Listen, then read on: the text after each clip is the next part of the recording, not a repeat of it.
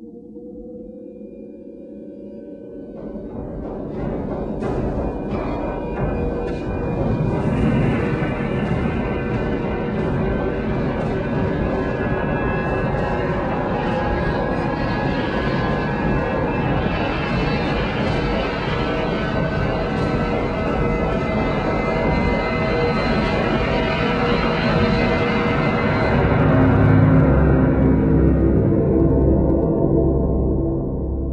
following is a presentation from the MJ Cast, the internet's premier podcast on all things Michael Jackson. You're listening to the MJ Cast, by MJ fans, for MJ fans. The idea is to innovate, or else why am I doing it? When I create my music, I feel like an instrument of nature. You let it create itself, really. I know I do. And I love to entertain. That's one of my favorite things. I love my fans. Just simply Michael Jackson. Welcome to the MJ Cast, your source of news and discussion on the King of Pop. Welcome, listeners of the MJ Cast, to episode 46, your part 2 of your Dangerous 25 Roundtable discussion. Hello everyone, this is Q. Thank you for joining me again. We're going to be finishing up our Dangerous Roundtable discussion today. We've got our wonderful returning guests who I just want to thank so much because the time we have been chatting for episode 45, the time zones have now shifted again. It is not now dawn here, it is now sort of 9 o'clock in the morning, and I know over in the UK where we have some of our participants, it is about 1 o'clock in the morning, so I thank everyone for joining us again. We've got another great episode with some terrific discussion. So today we're going to be discussing Dangerous era appearances and performances, Dangerous 25 celebrations, quotation marks, Dangerous style, and Dangerous memories, and then we will see in closing how Dangerous holds up in Michael's discography. So I will go around and introduce who is participating today. I'm going to start with Mr. James Allay. James, thank you for joining us from the US. Hello, how are you? Pleasure to be here again. Yes, pleasure to have you with us. Thank you so much. We also have Mr. Andy Healy, and you're in the US as well, I believe. That is correct, yeah. Nice to be back. Thank you so much. And Samar Habib over in the UK. Hey Q, how are you? You all right? So great. Yes, Good 2 episodes in a row with you. I'm very blessed. Fantastic. And Miss Elizabeth Amazu, this is, of course, only our second episode having you on the MJ Cast. Thank you for joining us again. Thank you so much for having me on the show. I'm really, really enjoying it. Thank you so much. And Mr. Mike Smallcombe, also in the UK, I believe. Yes, I'm down in the south of England. Great to be back. Third appearance. The first one we did early on Dangerous was amazing, so I'm sure we'll pick up where we left off. We will. Thank you so much for staying up so late for us. A huge thank to you guys for not only participating and sacrificing your time to be a part of this, our Dangerous 25 Roundtable, but also for all that all of you do in the Michael community, because it is amazing. And I know Jamin and I value it, and a lot of our listeners do value everything that you contribute, and the community would not be the same without people like you. So thank you, everyone. Bless you. Thank you. Thank you. Welcome. Right back at you. Thank you. So maybe we'll just quickly get into the first topic today, shall we? So we're going to be talking now about something that was a huge part of the Dangerous era. It gave us so much in the way of performances and appearances, from the Oprah interview, the Super Bowl halftime show, MTV's 10th anniversary performance with Slash, the premiere of the Dangerous routine at the American Music Awards. We had presidential conventions and inaugurations and much more. But of course, there was also the Dangerous World Tour. This was a tour of a size Michael had never before attempted, and a show that he really wanted to bring to everyone in every part of the world. So why do you think Michael did so much during this time, this era? And how did this impact the era as a whole? Who would like to start? Yeah, you mentioned some of those appearances. So the inauguration, the Oprah, the Super Bowl. That all happened in early '93, and that is down to one man, and that is Sandy Gallen, one of Michael's managers at the time. He identified there was a bit of a problem in America in terms of Michael's image, the bizarre tabloid image that Michael seemed to have there. So he really felt that Michael needed to reconnect with the American public, and the strategy that he thought of was to place Michael in front of the biggest TV audiences possible. So we're talking, Clinton inauguration, Oprah, and the Super Bowl, massive events. What's funny is, Sandy Gallen came up with this plan, this elaborate plan, and he presented it to Michael, and Michael thought he was insane. And he said to Sandy Gallen, "No way, you're crazy, and you're trying to make me the boy next door." And Sandy Gallen said, "Michael, I could work with you for 1,000 years, and I could never make you the all-American boy next door." So reluctantly, Michael accepted. And it was a big success. Michael was thrilled with the results. It helped Dangerous to rise up to number 10, I believe, in the Billboard chart over a year after initial release. And, the LA Times, I think, described it as the sudden coming out of Michael Jackson in the United States. And Sandy Gallen was delighted because he knew that if it didn't work, he would have been fired. And I spoke to Dan Beck, who was working for Sony at the time, and Sony were delighted. They felt they'd accomplished so much from an image standpoint in the US. And Michael even managed to joke about it, obviously, at the Grammy speech that he gave, the 6-minute speech, which was one of his best award speeches, I have to say. Definitely. So they were usually, I love you, and then, that little interaction with the crowd, and I thank this person, I thank that person. But I think that 6-minute speech had a lot of real quality to it. It's unfortunate that obviously Michael, by March '93, had accomplished so much in the States, completely turned around, his image there. And then obviously what happened in August '93 sort of quashed all of that. And what's interesting is exactly 10 years after this, in 2003, Michael's team, we're going to do the same sort of PR thing. And that was the MJ Universe project. So again, Michael was going to do all these sort of PR appearances and events, etc. And it was a real rebranding of Michael Jackson. And then again, that got ruined by the Arvizo situation. So it's interesting how 10 years apart, the two times this was attempted, the publicity is both sort of ruined. I mean, the Dangerous bit obviously wasn't in vain because they accomplished so much, but obviously longer term it was affected.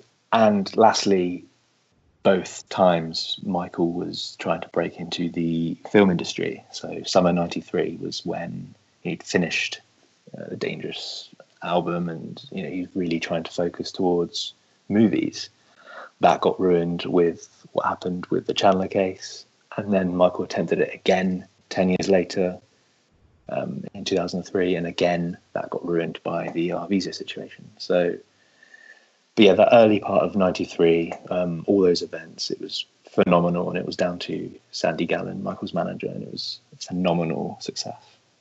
I hope we can one day maybe try and talk to Sandy Gallen. He's going to have some incredible stories to share. Oh yeah, he's amazing. Yeah, I was on the phone with him for, again, I think it was 4 or 5 hours.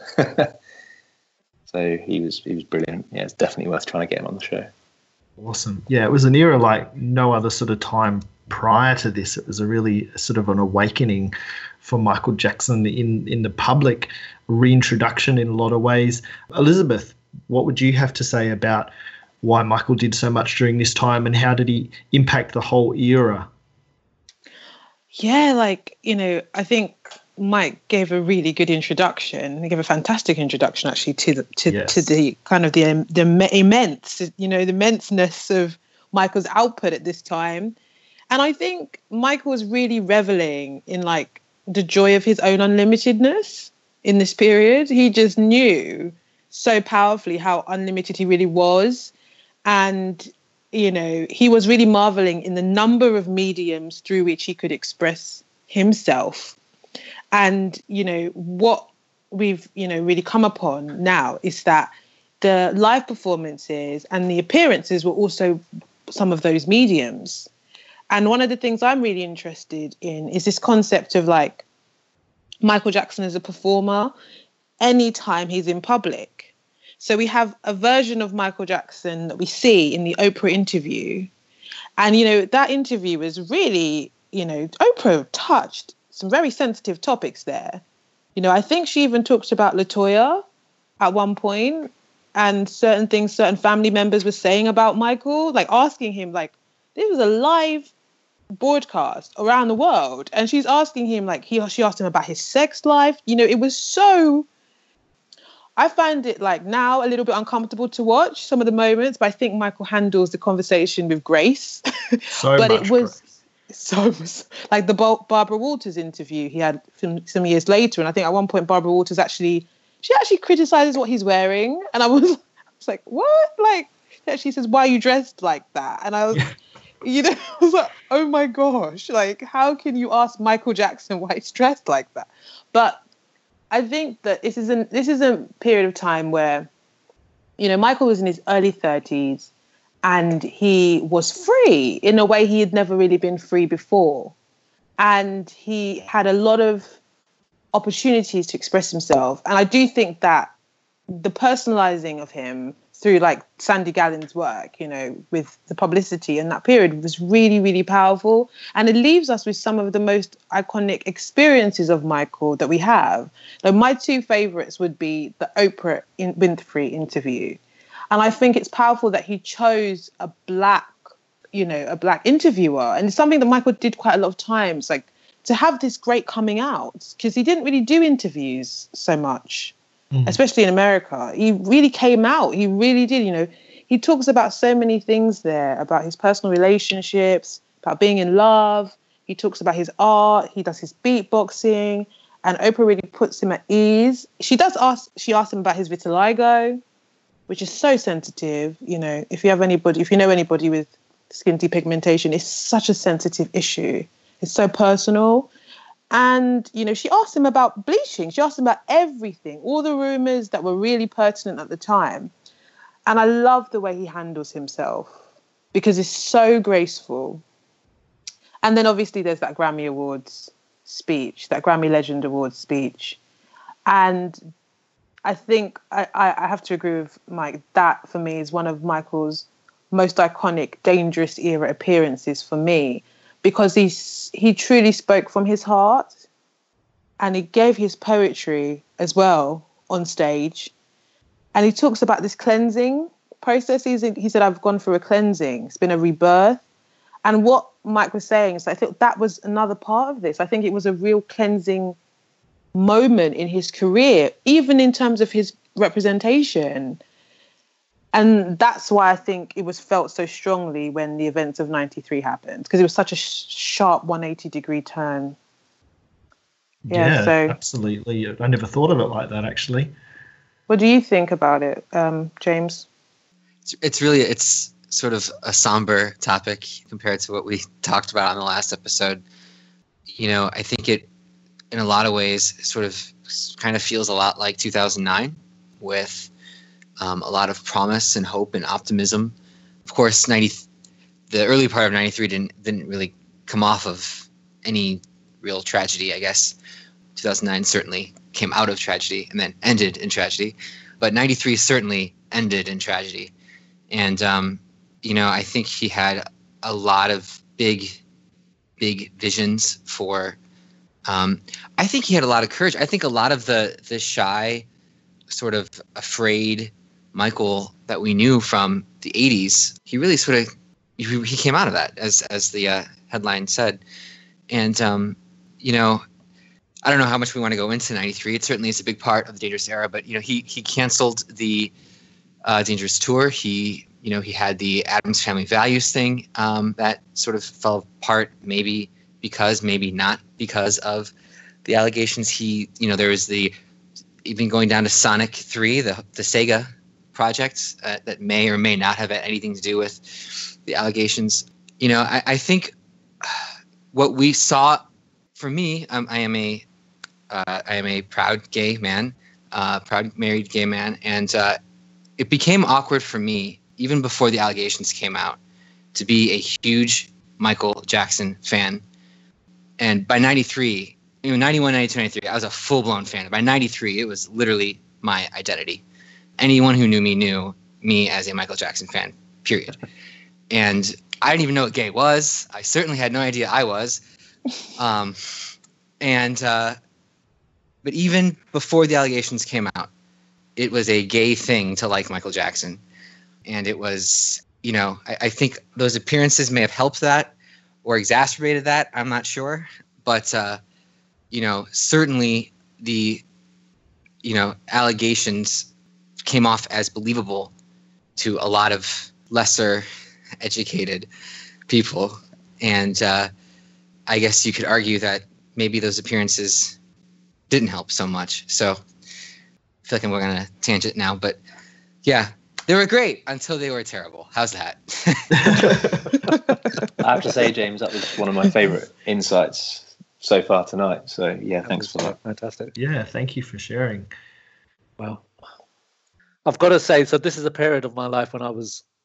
What's beautiful about hearing James's comments there were how, when you see Michael Jackson or experience Michael Jackson from a completely different point of view. So I'm slightly older than he is. Clearly different background, clearly different countries we're from as well. So you see the world, you see Michael Jackson from a completely different perspective. And it sounds to me what James was saying, that Michael empowered him. He made him feel like comfortable and confident about being himself and not kind of, having to worry about whatever the future might have held for him. So I came to the Dangerous period as, I was probably just about to go to university at the time. And as much as I love Michael, he was beginning to, what's the word I would use? He wasn't as much of an aspiration as he had been before. So, for example, when I was an 11-year-old listening to Thriller or watching Thriller, I wanted to be Michael Jackson. By the time Dangerous came out, I'm not sure if you guys remember the Rolling Stone cover he did. It's sepia tone cover with the Remember the Time image on the front cover. Do you ever remember that? Did you read that? Was it the in the closet photo? Yes, the Herb Rich. Oh yes, Herb Rich. I beg your pardon, but it was used for the single cover. Yeah. And I remember reading that interview. I can't remember who the contacts were. It might well have been Sandy Gallen, actually, who they spoke to. And they talked about the slumber parties at Michael's house and how one of the phrases that always kind of stuck with me was, if you're a 13-year-old boy, you have complete access to Michael Jackson's life. I was at home thinking, shit, I'm 19. And also thinking, this isn't aspirational. This isn't what I want to be in my life. When you're 18, 19, hormones are flying around. You want to be the coolest guy on the block. And Michael was kind of losing his cool in kind of societal kind of norms, I imagine. But in terms of like what people wanted to be and what they imagined cool to be, 1991, 1992 would have been probably Bobby Brown. That's what people wanted to be, or New Edition. That's what Black Americans wanted to be. Michael Jackson was kind of distancing or being removed from that picture. So by the time the Oprah Winfrey interview came around, you got to think when the Oprah Winfrey interview came around, Michael Jackson was still a very, very young guy. We think of him at that stage as being a veteran and he's done everything. He was only like 33 or 34 at the time. And, he was talking about his career and almost as if it had come to a full stop. And he was only like a, young man who was just beginning his life, really. Watching the Oprah Winfrey interview, I remember watching it and thinking, this is really sad. This is a really sad story. This is not an enjoyable story. I'm not, it made me love him even more, but you just felt there was something going wrong somewhere. When he talked, they showed, I remember there was a little montage they showed of the Jackson 5 and, showing him on stage dancing and being really happy appearing to look really happy. And then they faded back to him as he looked on the Oprah Winfrey show and almost tears in his eyes. And your heart sunk inside thinking, this guy should have had everything, but he seemed to be so kind of lonely and alone. And, he didn't seem to enjoy his success. He didn't seem to be in a position to enjoy his success. Yes, obviously, we saw him at the Grammy Awards with Janet. And you did have that sense of slight, elation that, here he is. He actually feels brilliant again, and it's good to see him, and he seems happy and whatever. Suddenly curtailed with like the events at the end of '93, but in terms of performances, in terms of appearances, Gone Too Soon at the inauguration is the only one I would point to, because I wasn't a fan of lip syncing. I always think Michael did himself a disservice with the lip syncing, because it damaged his credibility, I think, as a live performing artist, especially at a time, like we mentioned, that this was around the grunge period. This was around the turn of the decades. And Michael performed, was it the MTV 10 Awards? Press leading into that, we're talking about Michael Jackson versus George Michael. That was what the press was all writing about. George Michael had sold 20 million copies of the Faith album. The press was all about who's going to kick whose ass. And the story was Michael had this massive set. The story originally was that he had the Statue of Liberty hand, and he was going to end the show on top of it, as he does at the end of the black and white video. Story was that George Michael had like a live band, blah, blah, blah. What George eventually did, he had a little group, a little kind of vocal choir. I think they sang Freedom. It might even have been a cappella, or it was acoustic at least. And George just went for the simple route. Michael went for extravaganza, but he lip synced. And credibility-wise, I think he wasn't where he should have, where his talents should have allowed him to be. He didn't do his talent, I don't think, justice during his live performances.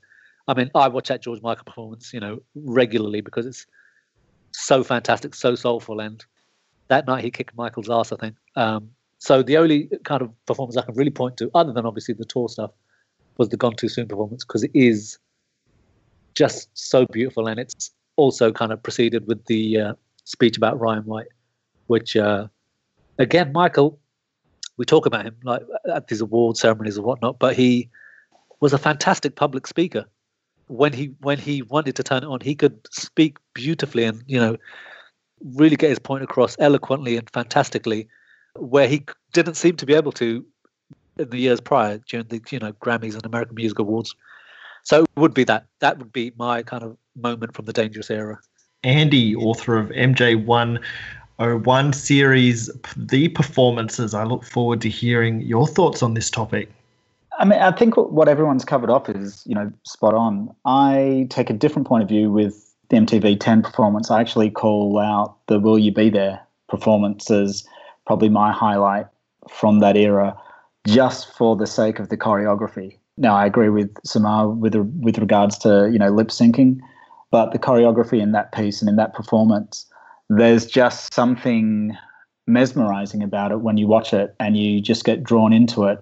And I think it's one that doesn't necessarily get its due when people talk about, Michael and choreography, because you're used to kind of remember the time, you're used to, these fast-paced routines. And this one's kind of more measured and more fluid, I guess. It kind of,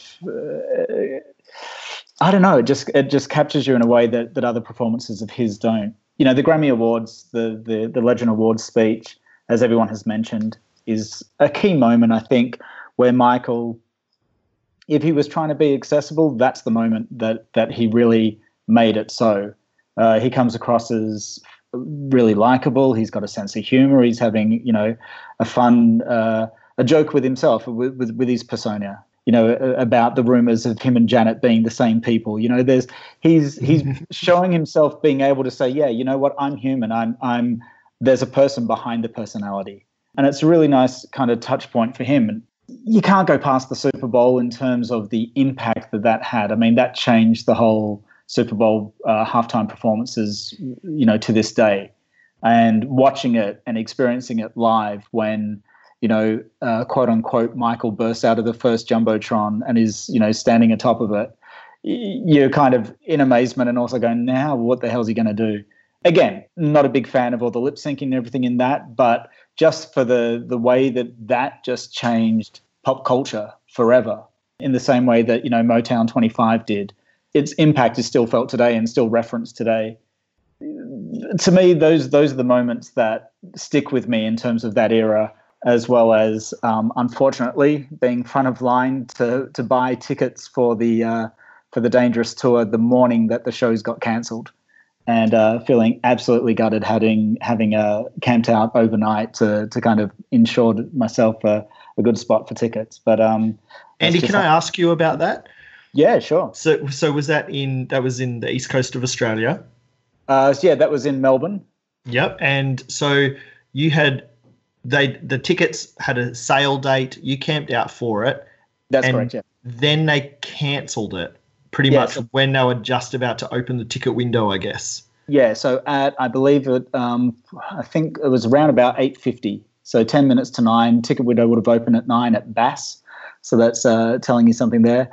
And yeah, they just basically came round and they'd already handed out armrests, little tags so that you knew your place in line and things like that. And then they came out at the last minute to say, the tours have been cancelled, the shows have been cancelled, the tour's been put on hold, and you were just dumbfounded. And there was probably by that stage, maybe, this was in a shopping centre, there was maybe like 300 people already in line at that outlet ready to buy tickets. And from an Australian point of view, it's interesting hearing other perspectives because Dangerous kind of was the winning back of the public in Australia anyway. The chart success of Give In To Me, a year or so later after the release of Dangerous was massive. He had, I think, 4 or 5 top 10 hits. Most of the singles, maybe 7 of them placed in the top 20. And I had friends who were into the whole grunge scene, friends who were big U2 fans, when Black or White hit, kind of coming up to me saying, man, that's an amazing song. Did you see that video? Did you, And it was interesting just seeing which songs kind of hit which markets in that respect. And from an Australia point of view, it was very much a shining moment for Michael in his career, which, as we all know, didn't necessarily sustain itself post-93. I think in Australia, Dangerous, I think, has been certified platinum 10 times, which is incredible. And even just the live tour DVD, Live in Bucharest, has gone 13 times platinum in Australia. Yeah. Incredible. I think it really resonated here. Thank you so much for sharing that story, because I was a bit young to be sort of going to the concerts. I was sort of grew up in country Queensland, but I always treasure this little thing I got from, I think it was Smash Hits magazine. It's a little insert thing like Michael in Australia, and it was all preparing all of these readers for the Dangerous tour to hit Australia. So, and at the last minute, it just was cancelled for understandable reasons. Thank you so much for sharing it. I've never heard someone tell a story like that. Sorry, just one of the other things just to add is the HBO Bucharest concert being televised in the States.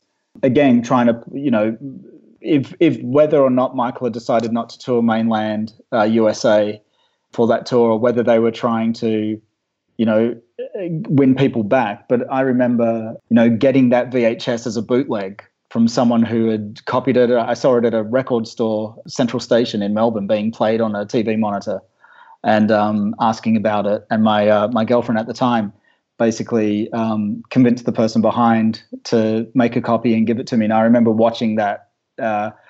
That in those era, you couldn't just watch if a tour kicked off in wherever, Prague or Bucharest or whatever. You couldn't watch it the next day on YouTube. You had to read newspaper reports that tried to describe the concert and figure out what it was like. I don't know whether, Samir, whether you got to see the Dangerous tour in the UK. What was that like? Oh, Andy. Well, I wanted to interject because, as heartbreaking as your story was about the concert being cancelled, I was at the cancelled concert at Wembley Stadium. Oh no! Which involved us queuing up for 10 hours. Eventually got into the stadium right at the front. You may well have seen my photos online of the whole of Wembley Stadium being trashed. But we were there all night. The support acts, Rosala performed, Chris Cross performed, who were fantastic. When 72,000 people would jump in, it was pretty spectacular. And the hosts kept coming on stage saying, I hope you're all excited. Michael's backstage. He's ready to go. He's ready to go. Whatever time it was, 9 o'clock in the evening, when he was about to come on stage, they wheeled someone else out to announce to the crowd that Michael wouldn't be taking the stage.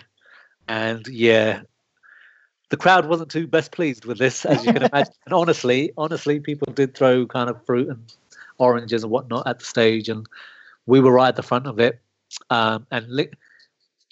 It's a memory because, we were able to linger around at Wembley Stadium for hours on end afterwards and to kind of walk around the stage and whatnot. Wow. But what you said about the Bucharest concert, sorry, I completely forgot that, because I don't know what happened in the rest of the world, but in the UK, that was broadcast live on Radio 1. And it was broadcast live on Radio 1 as it was either their first show or their first day on FM radio. Up until that point, Radio 1 had been on AM radio, and they were using that as a kind of, to advertise themselves moving over to FM. And the whole concert was broadcast live. And actually, even though it was only on radio, that was probably my highlight of the whole Dangerous thing, other than seeing him on concert, because there was such anticipation, the whole history of Bucharest and Romania. And they'd also built up with the suggestion that MJ might not be well enough to take the stage, and it was delayed by about 10, 15 minutes before he took the stage. And eventually when he took the stage, the radio performance was just magnificent. It sounded fantastic as well. That's such a great reminder, Sam. Thank you so much. I'll quickly, before we move on to the next topic, I'll quickly share an experience which I'd sort of completely forgotten about. Yeah, that simulcast on the radio, FM radio, and then on the TV as well. That was such a cool thing as like I can't really think how old I was, maybe 11 years old or something like that, 10, 11, 12. It was so awesome. So we had this old stereo in the lounge room, had that going, tuned in, and the TV on.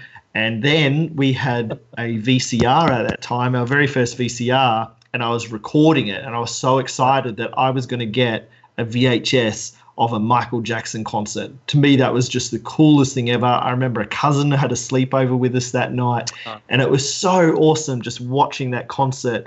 And, then he finished by jet blasting off. It was insane. It was so cool. And then I was heartbroken because at the same time, my mum was making an Australian dessert, and she does an incredible job at this, her pavlovas. So she was making a pavlova.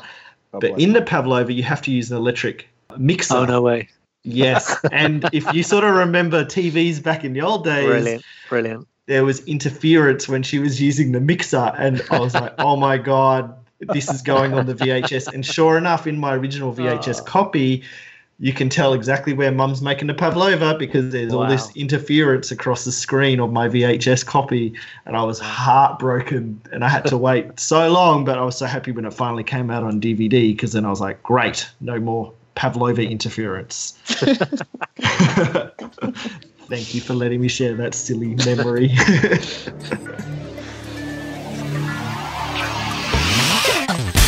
The nation, all the world must come together, face the problems that we see, then maybe somehow we can work it out. I asked my neighbor for a favor, she said later. What has come of all the people? Have we lost love of what is said? I had to find my peace, cause no one seems to let me be. False prophets cry of doom, what are the possibilities? I told my brother there'll be problem times and tears for fears. We must live each day like it's the last. Go with it, damn. It ain't too much, it ain't too much, it ain't too much for me to damn.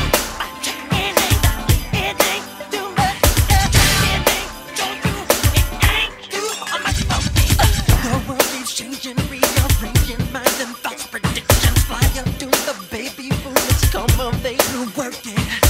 I told my brothers, don't you ask me for no favors. I'm conditioned by the system. Don't you talk to me, don't scream and shout. She brings the God to food up, then she sings a Thomas song. Confusions contradict themselves. Do we know right from wrong? I just want you to recognize me in the temple. You ain't heard me. I found peace within myself. Go with it, jam. It ain't too much. It ain't too much. It ain't too much for me to jam. It ain't too much. It ain't so true. It ain't too much for me to jam.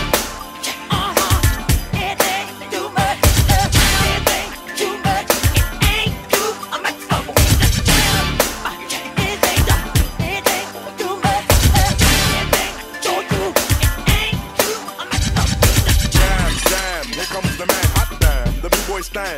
my hand. Making funky tracks with my man Michael Jackson. Is smooth, you know, half the man is back, so relax. Jingle in the jungle. From rush to door, 3 and 4's in a bundle. Execute the plan, first I cool it like a fan. Got with Janet, there a guy, now with Michael, cause that ain't hard to do.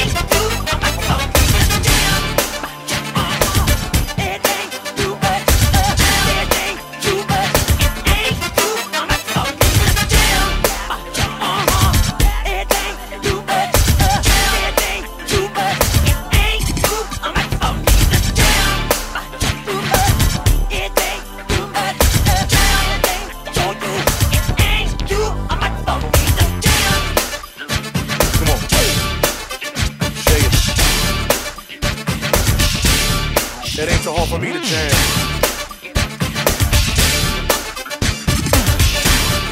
It ain't too hard for me to jam. It ain't too hard for me to jam. It ain't too hard for me to jam.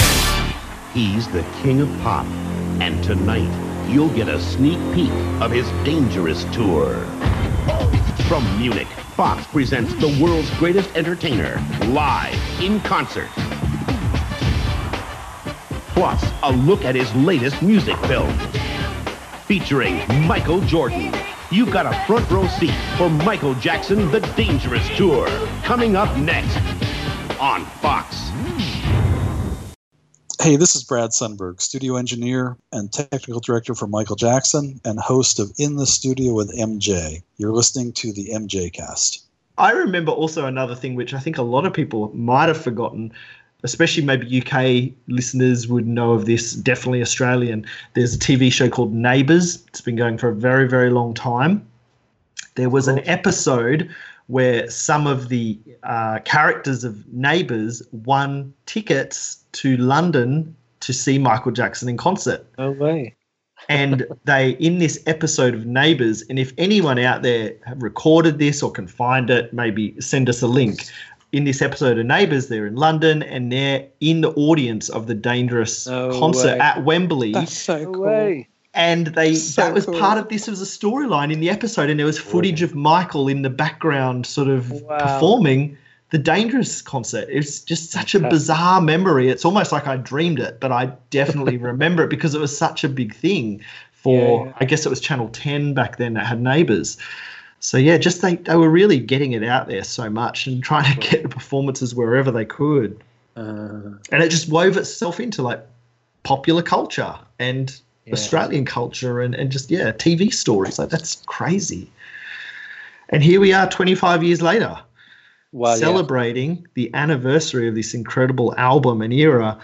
And we are celebrating. That's what we really sort of wanted to do for this show, is to do something for Dangerous 25.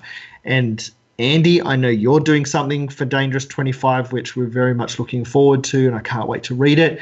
But maybe I'll start with Andy. What do we think about the Dangerous 25 anniversary and thoughts on Sony's Dangerous 25 campaign? We will have an explicit tag on this episode, but let's just try and rein it in just a little bit. Look, it's pitiful. It's, a massively missed opportunity. It's not like it's just crept up on them. Look, they've dropped the ball so big time on this. There's so much they could have done. You've got the album for starters. You could just do an album and demos package. You could do tracks that didn't make it. You could do the Loren tracks. You could do the Teddy tracks. You could hear Joy. You could hear, the demos of They Don't Care About Us, Earth Song, What About Us. You could hear the initial workings on Little Susie. You could hear things like that took place in those sessions that, just have to be there. And the fact that, you would think with Thriller 25, Bad 25, that Dangerous 25 would have been a no-brainer. And there is a part of me, this is the fan in me that holds out because Thriller 25 came out in its 26th year. So, I'm kind of hoping that maybe the powers that be at the estate, though I'm not holding my breath, and at Sony do kind of realize that there is, a strong fan community that wants to celebrate this more than just whacking, the CD covers on T-shirts and calling that a celebration, or just putting the audio up with the Dangerous album cover and calling that, a celebration. It's just not doing the art justice. And unfortunately, we've seen time and time again that, guys like you, guys like anyone who's kind of in the fan community doing something to help push and promote Michael's legacy are doing it far more convincingly and with more respect and authenticity than what's currently happening with the people in charge of the estate. And I just hope that they, if not on this project, which I don't think will get up, but that they do realize that, there is a fan community that wants to celebrate, that wants to do it right, and wants to see them respect the artist and respect the legacy of the music in a way that continues to be innovative and continues to reward people who have stood by Michael and, reward people who are coming new to Michael and give them a rich and truly rewarding experience. Sam, do I want to jump to you next and we'll get this in the can? I have mixed feelings about it in the sense that, on the one hand, I don't think the Michael Jackson estate should ever do anything. I can't think of anything that they could ever do that would ever get my support. So there's that on the one hand. Then on the other hand, I know Michael's family, love seeing him celebrated, and it's as do we, as do fans. So you're kind of torn between the two things. I would never support anything. I wouldn't buy anything John Branca or anyone is associated with. I wouldn't buy any products that they release. But there's so much to mine here because you've got, like Andy was saying, that you've got the demos that they could release. You've got the Simpsons stuff that they could release. Lisa, It's Your Birthday, which has never been commercially released. They've got so many kind of tracks that Michael was recording for the album that they could release, and video footage. I mean, but even then, they've done it in such a kind of slapdash way. I mean, what they've done the other day with the Who Is It video upload, how it must be even more difficult to do it wrong than it is to do it correctly. I upload videos to YouTube. It's not the most difficult thing in the world. It's a very easy process. How did they get it wrong? A multi-million-dollar company. How did they upload it in such a way that it's framed on one side? So, on the one hand, I'd rather they didn't touch it because I don't trust them to get it right. I'd like to be positive about it. And, the album is a magnificent album. It's a work of art, which deserves to be treated as a work of art. I don't trust the Michael Jackson estate to do anything to, bring any positive attention to it other than piss old fans off. They're never going to recreate the magic. They're never going to do anything with heart and soul. I'm really just waiting for Prince Jackson to make some documentaries, and I will fully support them. And I can imagine they'll be made with heart and soul and love and dedication, and that's what I'm waiting for. I don't trust John Branca. I don't trust anyone at the Michael Jackson estate. They shouldn't be touching his work, to be honest. I don't think.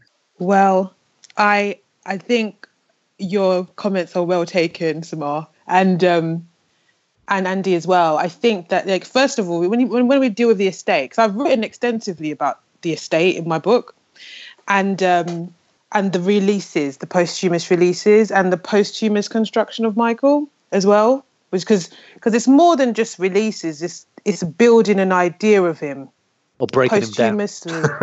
More accurately. Conversely, yes, that's what I argue. I argue they're not even just they're breaking him down and reconstructing something that isn't related really to the Michael Jackson we are discussing here. So the first thing of all is like, when I saw Dangerous 25 as the estate was going to celebrate it, I was not surprised because, really we weren't surprised. We hoped, but it was kind of a fool's hope. Yeah. Because if they were going to give Dangerous what Dangerous deserves, it would have been something that would have been in the pipeline for a while now. It wouldn't just be something that we find out about in November. And so I was like, okay, so we know who we're dealing with and our expectations are low. And then from that vantage point, the problem, I thought, what's the problem here? So I'm an analytical type. I would think, what's going on? And I thought, is it the lack of content? No, there's a wealth of amazing content. Me and my other half have been watching Lord of the Rings lately. I do that every year, a few times a year. Complete special edition, extended box. The only editions. The only edition. And then, you watch the whole films. And then if I'm in the mood, I watch all the films again with the commentary. Then I watch the special features. And I thought there's enough content for Dangerous for them to produce something like, Peter Jackson's extended editions of Lord of the Rings. What's lacking is appreciation. What's lacking is a lack of artistic recognition. There's a wealth of choices available for them. And some of the choices are more economical, because I know there's money is an issue as well. Some of the choices are more economical than others. What sense do you mean it's economical? Because they've been telling us for years that they've made $2 billion. Well, I think that this is where it gets to the economical side, is that I think that because of all the things we've been talking about, how political, how complex, how comprehensive Dangerous is, there's a lack of understanding of it in general, and a lack of I don't think they think it's commercially viable. That's honestly what I think. They don't think they're going to get the return on the investment that it would need. Elizabeth, I have a thought that I think relates specifically to that, if I may step in, because that essentially is my thought. I personally think the appropriate thing to do is nothing. And for Dangerous 25, the market just simply isn't there. There's a lot of Michael Jackson product out there that is making billions of dollars. The Cirque du Soleil show, for example, the market's not interested. It's falling on deaf ears. If they were to do the kind of releases we're talking about, they would literally go nowhere. And there's only so much magic they could create in the marketplace. And, I think Bad 25, for example, was a great example of them doing not exactly what we're talking about, but doing a lot in celebration of the 25th anniversary. And Bad was a much bigger album than Dangerous was. And it went nowhere. A social media campaign is entirely appropriate. I think the merchandising move is very bizarre and a bit, I don't know what the word is, but kind of low and cheap. Amateur. Yeah. Those are the words you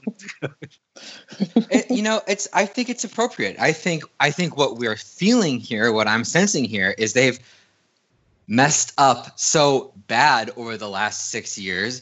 When on the rare occasion they make an appropriate move, we can't even give them credit for that. I think in the scheme of things, it's very appropriate. Is that from the more marketing side, James, and not the artistic side? Yes, because Dangerous 25 deserves celebrated.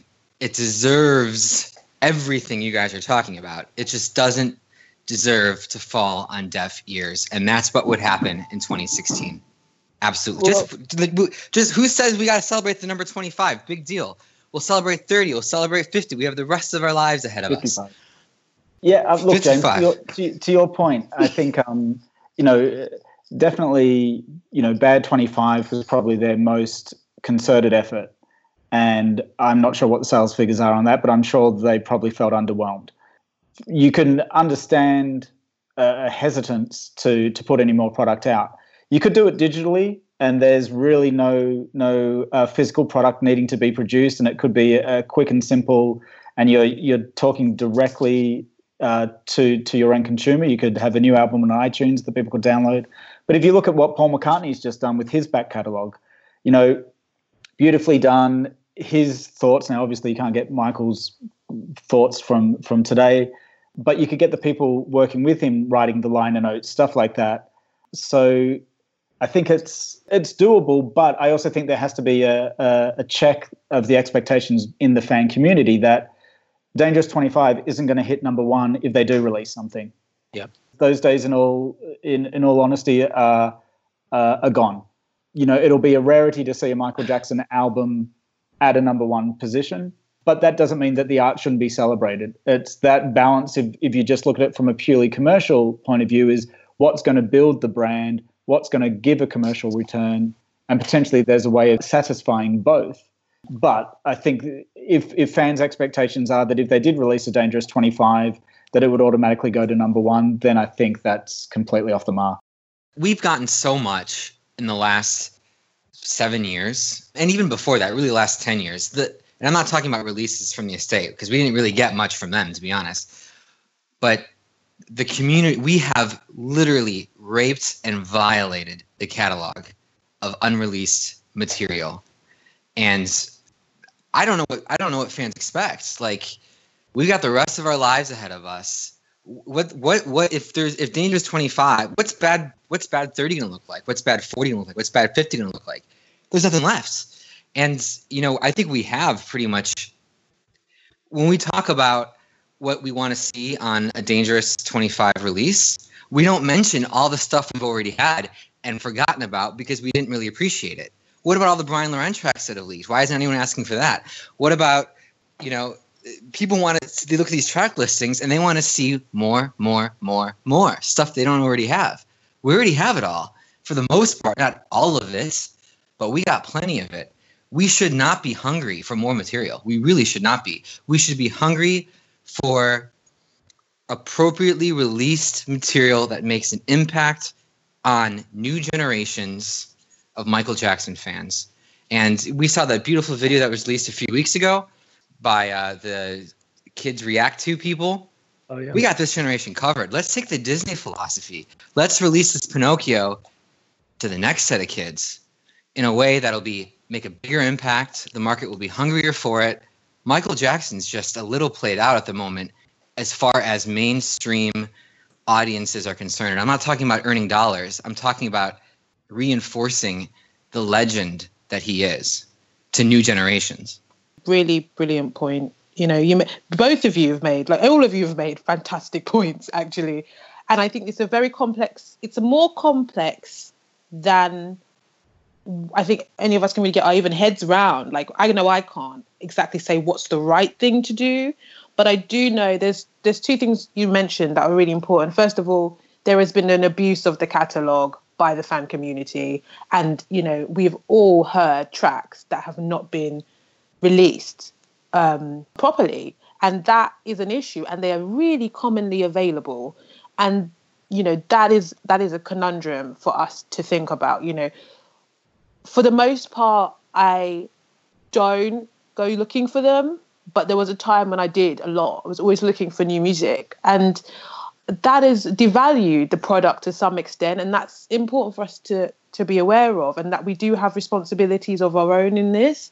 But there's another thing, is that who is responsible for celebrating Dangerous at 25 or Dangerous at any time, if not the community themselves? Like, I believe that this kind of the grassroots stuff, this amazing MJ Cast podcast, all of the fan community, there's a really amazing content creators. And I do think perhaps it's better if, I celebrated Dangerous 25 with an online academic course for people to take, and analysis of Dangerous and its impact, so people want to write about it. But I think that it's important for us to think about, who do you want the responsibility to fall on? Is it the estate or is it us? And, is a release really the best way? Because you don't celebrate Shakespeare's centenaries with releases of Shakespeare. There's tons of them. They celebrate it with symposiums and gatherings, and there's other ways to celebrate anniversaries, and it doesn't have to just be release of material. But there doesn't seem to be any thought about that. That's beautifully stated. You're exactly right. It doesn't have to be a commercial initiative. And we're doing it right now, and we're doing a beautiful job at it, I hope. I hope. The one thing I'd like to say, though, which is always a bit of a problem for me, is that people who were very close to Michael, and I'm thinking specifically about his family, if they're not involved, I find it very, very difficult. I find it very difficult to support any project, because I can't imagine anyone knowing what his mindset was, especially more than Janet Jackson's, because Dangerous is so closely associated with her and what she was doing with Rhythm Nation, and it does mirror some of the work that she was doing, and clearly conversations that they were having, political views that they both shared. They were very, very close with each other at that period, and without her being involved, if the family put together a documentary and kind of talked about, the stuff we talked about in the academia project videos, like the black and white stuff, if they talked about that would be an incredible product. Sorry, not so much of a product. It could be a documentary, it could be a televised thing, but it would be a legitimate and kind of genuine response to celebrating the 25th anniversary of the album. I don't think uploading Who Is It to YouTube is going to do anyone any favors. Michael Jackson was, he owned the Beatles catalog when the Beatles did their anthology albums, which were a massive undertaking, a massive project, incredibly successful, and really did bring the Beatles back into the, into the charts, because they had like hit singles on the back of that, and the album stayed in the top 10 for years. So there is something in that, but documentary, but maybe, but it's got to be legitimate. It's got to be from the right people, I think. It's only been 7 years from the last major project like you're talking about. This is it. We can't be doing this every 4 years. You know what I mean? It's too much too soon, and it's going to waste. And I think you're absolutely right. That project is beautiful, but it's going to go. No one cares right now, other than us, and there's many of us. There's probably 1 million or more of us, and I love all of us, and we're doing it on our own. And I think I agree with you, Samar. I do not trust, at least not in the first few years, the decision making as far as commercial releases go by the state. I think the 10 project deal was a huge mistake. And I'm not even talking about just from a business perspective. You've got a very limited catalog, and you just signed it away in a 7-year period. And what about the next 60 years, or the rest of our lives, the rest of the kids' lives? You've literally just, please forgive this probably very sexist term, hoarded out. Well, yeah, absolutely. That's exactly to the highest bidder, and it's used up in 7 years. Not that the fans care, because we've already done it by bootlegging, which I'm the first one to download a leaked track. So hold that against me, please. Yeah, you probably don't. But I just don't know what we expect. I think the best thing to do is just relax and just know that in 10 or 15 years from now, the world will be celebrating. I hope, if managed properly, we'll be celebrating Michael Jackson in a new exciting way, just like Beatles Anthology, and then it'll quiet down for a while, and then it'll come back again. Beatles is a great example. I've got to say though, James, that with Dangerous and the content of Dangerous, it's all very topical at the moment. So, for example, the Black Lives Matter movement is very much now, and MJ passing references to the Black Panthers in the black and white video. Michael making reference to the Student Nonviolent Coordinating Committee, the sister party to the Black Panthers during his Super Bowl performance. That's all very topical. And, remember the time filming that, depicting Africa, Royal Africa, which no one else has ever done since then. I think politically it would be it's a good moment to strike while that particular iron is hot, where people are talking about those topics, and MJ could be celebrated for those things. But maybe you're right. I mean, online, I'm not averse to online kind of promotions. I don't think, like I said, I don't think uploading one video a week to YouTube of these rare videos like Who Is It, which we've all seen a million times, is going to do anyone any favors. There's got to be care and affection and love for those projects. To a degree, Spike Lee, to a degree, did it. Again, I don't think he had full editorial control, and they didn't do really justice to the albums he was depicting. But I think content-wise, I think there's a lot to be said for Dangerous. to be celebrated now in the present climate, especially with what's happened in America recently. Yeah, I accept that a physical release nowadays isn't really, viable. What annoys me the most is the whole obsession with off-the-wall Thriller bad, the Quincy stuff. It's a bit insulting or dangerous. Like, we'll do Thriller 25, which was obviously when Michael's alive. We'll do Bad 25, and then it's only dangerous now. Quincy wasn't involved. We won't give it the recognition. It's not a real Spike Lee album. We won't make a fuss. It's only dangerous, and God knows what it'll be like with history. I just think it's a bit. What I don't like is the fact that there's such a focus on those 3 Quincy albums, and once Michael gets executive powers over production on Dangerous, it's a bit that recognition isn't there, and that's my biggest issue. And another strange one is the fact that they do a Off the Wall documentary and repackage the Off the Wall album 9 months before the Dangerous 25 anniversary. Why would you do that? It's almost like, where was the timing with the Spike Lee Off the Wall documentary? 9 months before surely Dangerous should get that focus in 2016 and not Off the Wall, the Spike Lee stuff, the pointless repackaging of. That Off the Wall reissue didn't even have any demos on it. It was just literally the same album plus the DVD of the Spike Lee documentary. I think they could have. I would love to see. I have to admit, well, we've got the demos, haven't we, on YouTube from Dangerous. You've got Monkey Business. You got most of the Loren tracks. For All Time was obviously released for some reason again on Thriller 25, even though it was actually written for Dangerous. So you've got a lot of stuff on YouTube in terms of demos from Dangerous, and fans are lucky, from that aspect. But I think the Dangerous chapter in my book is the longest. It was a 2-year recording process, and obviously the documentaries we've seen on Off the Wall and Bad, that's the Quincy production. I would like to see a documentary on Riley and Michael becoming an executive producer. I want to see that. I don't want to see. Well, obviously I do, but it's the Quincy documentaries. We want to see Michael, behind the scenes doing Dangerous. Well, I do. So do I. I just think, I think in terms of, I want to see more behind the scenes footage of the making of Dangerous, because the Quincy stuff is readily available, and that's why I gave Dangerous, History, Blood on the Dance, and Invincible such focus in my book, because the Off the Wall, Thriller, Bad stuff, I couldn't find much stuff out there. Even years of research that was particularly new. And a lot of people say, my book really gets into it with Dangerous, because that's where I started uncovering new material. I think they could do the same with a documentary. So yeah, it's the recognition bit. It's not a Quincy album, and Spike Lee, I like to think, wouldn't direct a Dangerous documentary. I don't think he'd be the right sort of guy for that.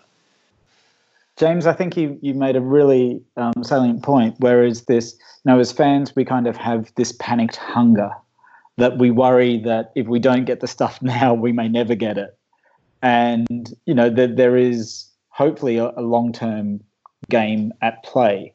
It's just when you feel that there isn't a game at play at all, short-term, long-term, mid-term, that you do kind of, your panic starvation mentality kind of kicks in. But I think you make a good point. Unfortunately, Michael, in a sense, and then the estate.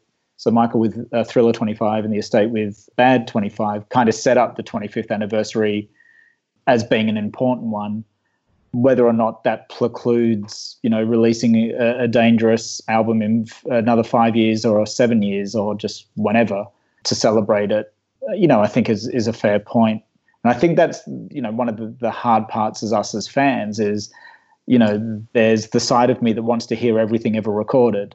And then there's the side of me that only wants the good quality stuff released. And if that's only one more song, then let that be one more song. I would rather hear that than hear everything they recorded for Thriller, because a lot of that stuff doesn't cut it compared to what eventually ended up on Thriller. And I think there's another side to us as fans where we want everything Michael Jackson does to be validated with a lot of attention and awareness and extravaganza. And Michael set us up for that, really. Sure. And Bad 25 was that response. I ran an entire campaign with friends of mine and all of you folks, honestly, most of you, I'm sure, hopefully all of you supported it, essentially against the estate, if I may state it bluntly.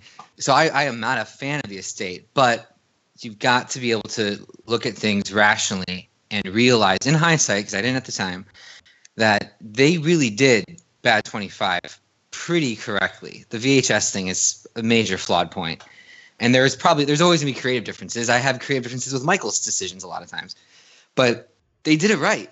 And we hate it, for the most part, because no one gave a shit. Pardon the French. But it's because they misjudged the market. It's in 2009, they assessed what the Michael Jackson market might look like. Apparently, they did that. And they believed they could sign the biggest record deal in history based on that judgment, and they did not count on it being a short-term, quote-unquote, fad that would be dead by the time Bad 25 came in 2012, and even more dead by the time Escape came out, and even more dead by the time Off the Wall came out, which leads me to the belief that they didn't make a misjudgment. They're probably pretty good analysts. They knew exactly what the market would look like, and it was a deal designed to secure the catalog. That $250 million had nothing to do with Michael Jackson's recorded music. And if you look at the press release or the statements from the deal that Sony just closed on a few months ago, they even talk about the $750 million includes a discounted is discounted to include a prepayment made in a previous arrangement. The previous arrangement is the record deal. There was no intent to make any of these releases a $250 million venture, ever. This is just my speculation. Please don't hold it against me if I'm completely off base. But I don't think Michael Jackson's even a signed act right now. Off the Wall was released. Literally, I believe it was 2.5 weeks later, something like that, just days later. The deal was signed for the catalog acquisition. So that explains a lot of what we're talking about here. After Bad 25, they said, we're done with the anniversaries. And then after Escape, they said, we're done with the unreleased material. And here we are. And hopefully they're going to adopt a strategy in which they'll let it sit and let the market develop a hunger. And then they'll come back and they'll do it the right way. Hopefully. So James, sorry. So it was a 7-year deal, was it, with Sony, wasn't it? If I might remember correctly. Yep, and Off the Wall would be 7 years. So they're probably out of contract now. Is that what you're saying? I don't believe there's currently a contract in place to release any Michael Jackson material. Obviously, Sony probably holds we don't know the details, but Sony probably holds the masters for all the released albums for some period of time. So if they were going to be released, they would have to be released through Sony. But and of course, Sony probably has the rights to put them back into production for some period of time. Well, John Branca claims that the Michael Jackson estate owns MyJack, the publishing catalog, right? Right. But that's different than the master rights to an album. Right. So, okay. Yeah. So, for example, the Sony owned the masters to Michael's releases till 2011. So if Michael wanted to do Thriller 25, for example, even though he wasn't signed for any new albums with Sony, if he wanted to do Thriller 25, the only company that could release Thriller would have been Sony because they had the master rights. So that's probably still the case for some period of time for albums like Dangerous. Yeah, I like I said, I don't believe they ever truly intended to earn $250 million off those releases because they never did. It just didn't happen. It probably didn't even come close. There's no way. And I do believe it was an orchestrated PR sort of move to sort of get an influx of cash 6 years ago, with a pre-negotiated arrangement that we would then sell the half of Sony ATV to Sony following the completion of that contract. And sure enough, right after Off the Wall, that deal was made. They sold it. Well, that's interesting because, there's that interview where John Branca is talking on 60 Minutes and he's interviewed about the ownership of Sony ATV, 50% ownership. And he says explicitly, we will not sell it. We don't sell assets. So what you're saying is that he already knew he was going to sell it when he gave that interview. I'm definitely aware of that interview. Yeah. Yeah, going back to the Masters, Michael thought that was one of the issues after Invincible, because Michael thought he was going to get his licenses, his Masters back, and it turns out that they would not revert back to him until 2009-10. Hence why that deal was signed in 2010, because that's when the Masters deal ended. So you've got number ones, the Bucharest DVD, the Ultimate Collection, King of Pop, all those, and Thriller 25 were released without. Well, if Michael didn't want it to, they had no control, because, like the point James made, Sony had the Masters; they could do what they want with the catalogue. And Thriller 25 was a Sony idea, not a Michael idea.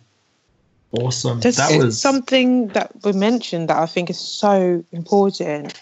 Is that there's a sense of, like, I call it late work because it's something people use. It's a term they use for Shakespeare's later stuff, and there's a definite divide between the way we're being presented with early works, which is the Quincy Jones stuff, the Bad, the Thriller, the Off the Wall, and the late works, which is Dangerous, History, Blood on the Dance Floor, and Invincible. I think the later work, there's a narrative of decline, unfortunately. This is a narrative that's been around in the press, in the public. You talk to an average person, not a very strong Michael Jackson fan, they'll tell you, it all went downhill after such and such album. You've hit the nail on the head.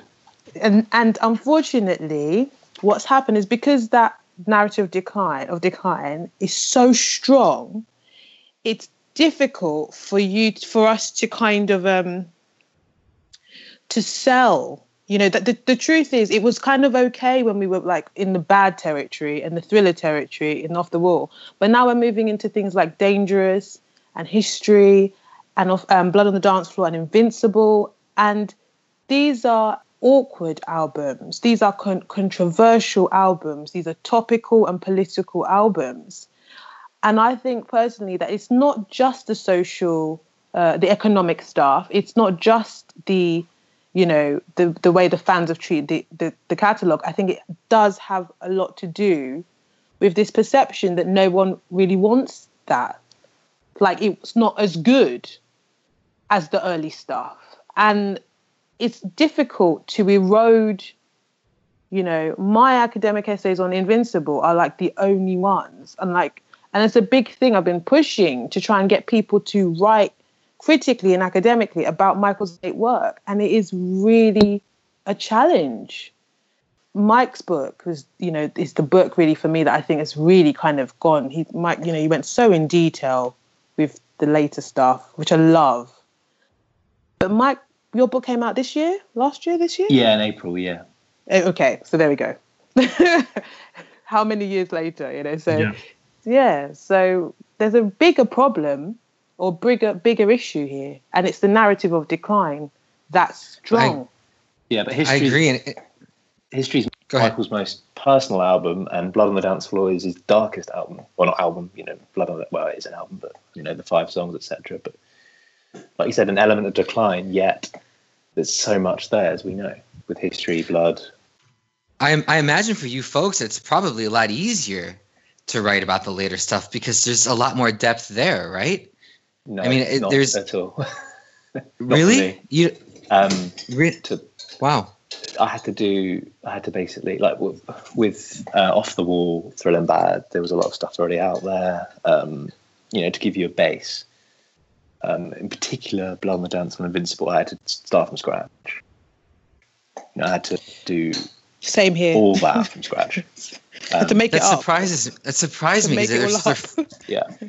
So that was tremendously difficult. Blood on the Dance Floor was ridiculously difficult. I guess perhaps what I mean is, there's a lot more to analyze, I think, in the later materials, and maybe I confused the two. Yeah, Mine because there's so much. an analysis book as such. So mine was more factual and narrative and continuation and timeline, and so it was that was ridiculously difficult to do. But you did a great job. Yes. You did a great job. We really appreciate that effort of really starting that on the ground floor for everyone to follow, because they were some of the most incredible chapters.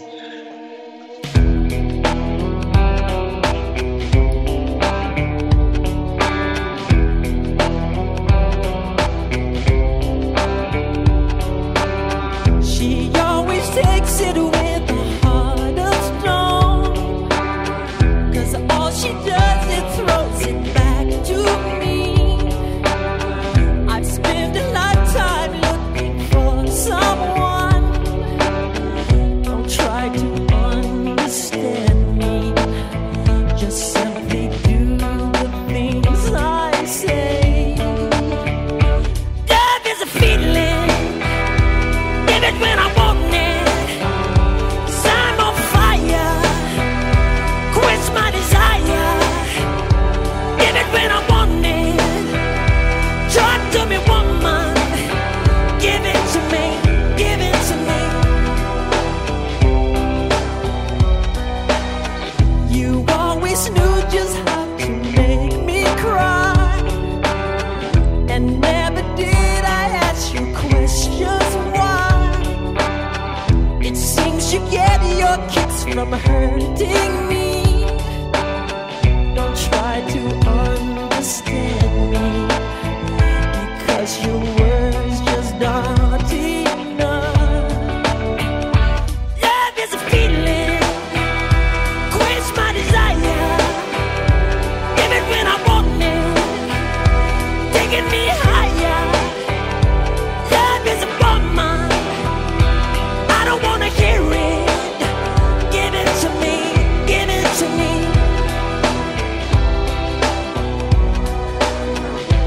I don't wanna hear you throw it around, but it's okay, but it's okay.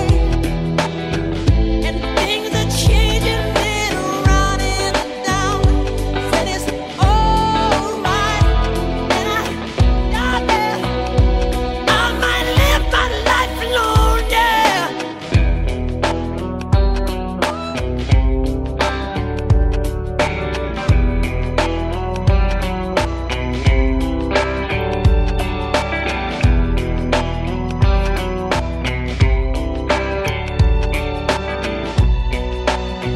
Don't try to tell me, because your words just aren't enough. Love is a feeling, quench my desire. Give it when I want it, taking me higher. Talk to me, woman. Love is a donut, I don't wanna hear it. Quench my desire, I'm on fire. Give it to me, woman. I don't wanna hear it. Tell it to the preacher. Love is a woman. Love is a feeling. Give it to me. Give it to me. Give it to me. Oh, love is a feeling. I don't wanna hear it. Quench my desire, taking me higher. Tell it to the preacher. Satisfy the feeling. Give it to me. Give it to me. Give it to me.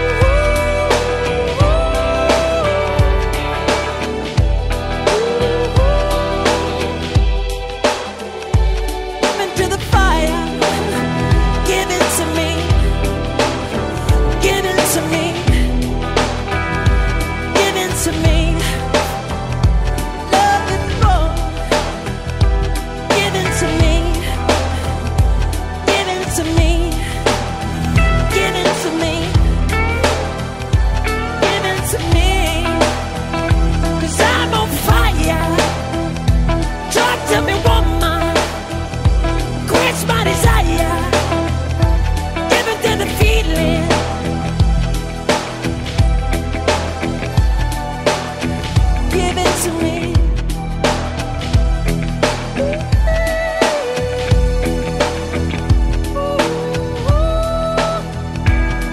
Can we listen?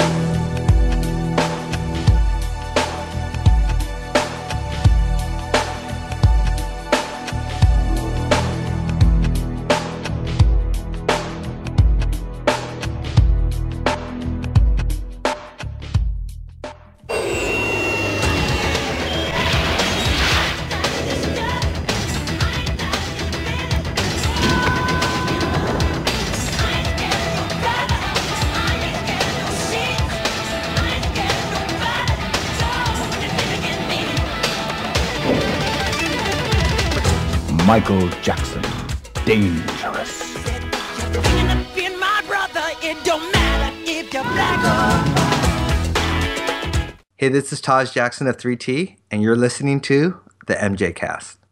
So, moving on to the next topic, and we're nearing the sort of the end of this discussion, was Dangerous style. I think was it Elizabeth, you were saying before that Dangerous was, or someone was saying before that Dangerous was sort of the most cohesive era. And I think a big part of that was the Dangerous style. There was the new era, the new album, new videos, a new tour, new styles. What were some of Michael's most iconic stylistic moments from Dangerous and your favourites? I love the fencing outfit. You know, he loved this Renaissance. Obviously, I have, you know, I love the King of Style, and I've read in depth and I've written about the King of Style. So Michael Jackson's costume is very powerful. And at first I saw, you know, he had that leotard. It kind of hooks up at the back. The gold one. The gold one. There's a black one as well. Yeah. And it was just the oddest thing to see this man in this like leotard with jeans and dancing. And but it's so attention grabbing. And the more I read about the leotard, well, it's not a leotard, it's a fencing. It's a fencing style. You've seen fencing, like in the Olympics and things. That's it. It's Jamin's favourite costume, I believe, if I remember correctly. Ah. I'm joking. Isn't it true? But what I love about it is that he was unafraid to take really the iconography of the aristocracy. You know, fencing is elite. That's why Michael chose so many of these styles. The military jackets, the pearlescent jacket from the Grammy Awards speech, which Michael's buried in a similar jacket to that, was some of the most, you know, inventive pieces of costume he ever wore. And the stories behind those pieces are really interesting too. And I love that in this period of time, he was really just going for like whatever inspired him, no matter how obscure the reference was. And I really loved that about his style in the Dangerous era. One of the styles that often gets sort of overlooked is the sort of slick back hair and wife beater in the closet. Yeah. When does Michael have rock that style in any other? Am I forgetting something? Or no. I think that's a very unique look in that video. And yeah, I have to say the outfit for the Jam opener Dangerous tour is amazing. I think. Which one? The black one or the shiny silvery? Yeah, the blue. I call it the sort of like peacock jacket. It's got all the colours in it. Yeah, I think, and obviously with the aviators and taking them off slowly, I think that look was Michael's sort of a very high peak. High peak, yeah. It's very iconic, isn't it? That jacket is, yeah, I do like that Michael jacket. That is a because jacket. Obviously, Sam made an interesting point about, Mike, not a decline, but, you know, but you have to remember that Dangerous was the most international album that Michael released. So, you know, in that sense, that was where Super Bowl, I always think, was the very peak because of obviously what happened a few months later. I think at Super Bowl, Michael Jackson was the biggest pop star in the world, possibly ever, most famous person in the world. I think Super Bowl, January 93 was the very peak. So style-wise, I I've got to be honest. I was slightly drifting away from him style-wise there. The Jam intro was fantastic. Have all of you guys seen him in concert? Did you ever see him on the Dangerous tour? Any of you guys? Not the Dangerous tour. Right. I was too small. The anticipation. You've got to understand how he was able to build the anticipation. We loved him anyway. Then you'd go and see him in concert. You'd wait hours and hours. You'd go through the support acts. Then the video would kick in, the Carmina Burana video, the Brace Yourself video, and it would be pitch black in the stadium. It would be blasting out. The atmosphere would be so heightened and so kind of, you could feel the excitement in the end. Suddenly, he'd pop out of the stage, and he stood there for about 5 minutes, or it felt like 5 minutes, and the crowd was just going ballistic. You hadn't even heard any music yet. He hadn't even said anything, and he stood there like a mannequin, didn't move. And then, similar to the intro to the Victory tour opening, where the brothers all stand together and they all take off their sunglasses very slowly. He mimicked that. He copied that and did it again. And every movement, every time he turned his head, the crowd went mental. That jacket is fantastic. There were a few missteps, I think, in the tour wardrobe that year. I remember the hideous blue trousers he wore during working day and night. Well, they're kind of waterproof trousers. The jacket was fantastic though, but the trousers were. Yeah. And also, what's quite interesting, if you hadn't seen him in concert, you could never really kind of replicate this on video, is a jacket he wore during Heal the World in concert. And if you watch it on the Bucharest show, or if you watch it on YouTube, wherever, it comes across as a very kind of dull grey jacket. But what you don't notice, which you do notice when you're at the concert, is it's reflective. So what you see when you're actually at the concert is that all the lights that are hitting that jacket are rebounding off it. So as you're watching Michael on stage, he's literally glowing during Heal the World, which you can't, for whatever reason, the TV is not able to capture that. I don't know why that is and why it can't do that. It was bright white to me. There were a couple of shots that it was reflective. Right. So where we were standing, where we were standing, he was literally glowing.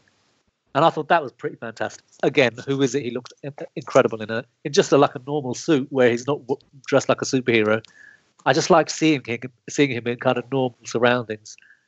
And there was also one event I remember. It would have been the MTV Meet Michael MTV thing, where he's having this massive dinner with, I think Naomi Campbell's on the table with them.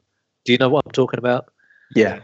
And he's dressed in I think he's wearing black trousers, black shirt, and he's got those kind of red epaulets on his shoulders, and he's wearing those Wayfarer Ray-Bans, and he just looks $1 million that night as well. That was a really good era for him. But yeah, he was starting to kind of lose us with the kind of long white shirts and the, black pants, which were becoming more and more of a trademark, and it wasn't what we were wearing in London back then. I thought the black or white sort of white shirt thing worked amazingly. Maybe just in that video, but I think he replicated it so often after that. So it was in the Will You Be There video, obviously in the performance when he did Will You Be There, and then in Give It To Me he wore similar as well. And it was just, you were seeing him like that so often. And Will You Be There on stage as well? I thought it, yeah. Okay. It's funny also when, we talk about a new decade and how Michael wanted to kind of represent himself. And there are certain touch points back to the 80s. So, when we first see him in black or white, he's ditched the glove, but he's replaced it with an arm brace. The fedora's back.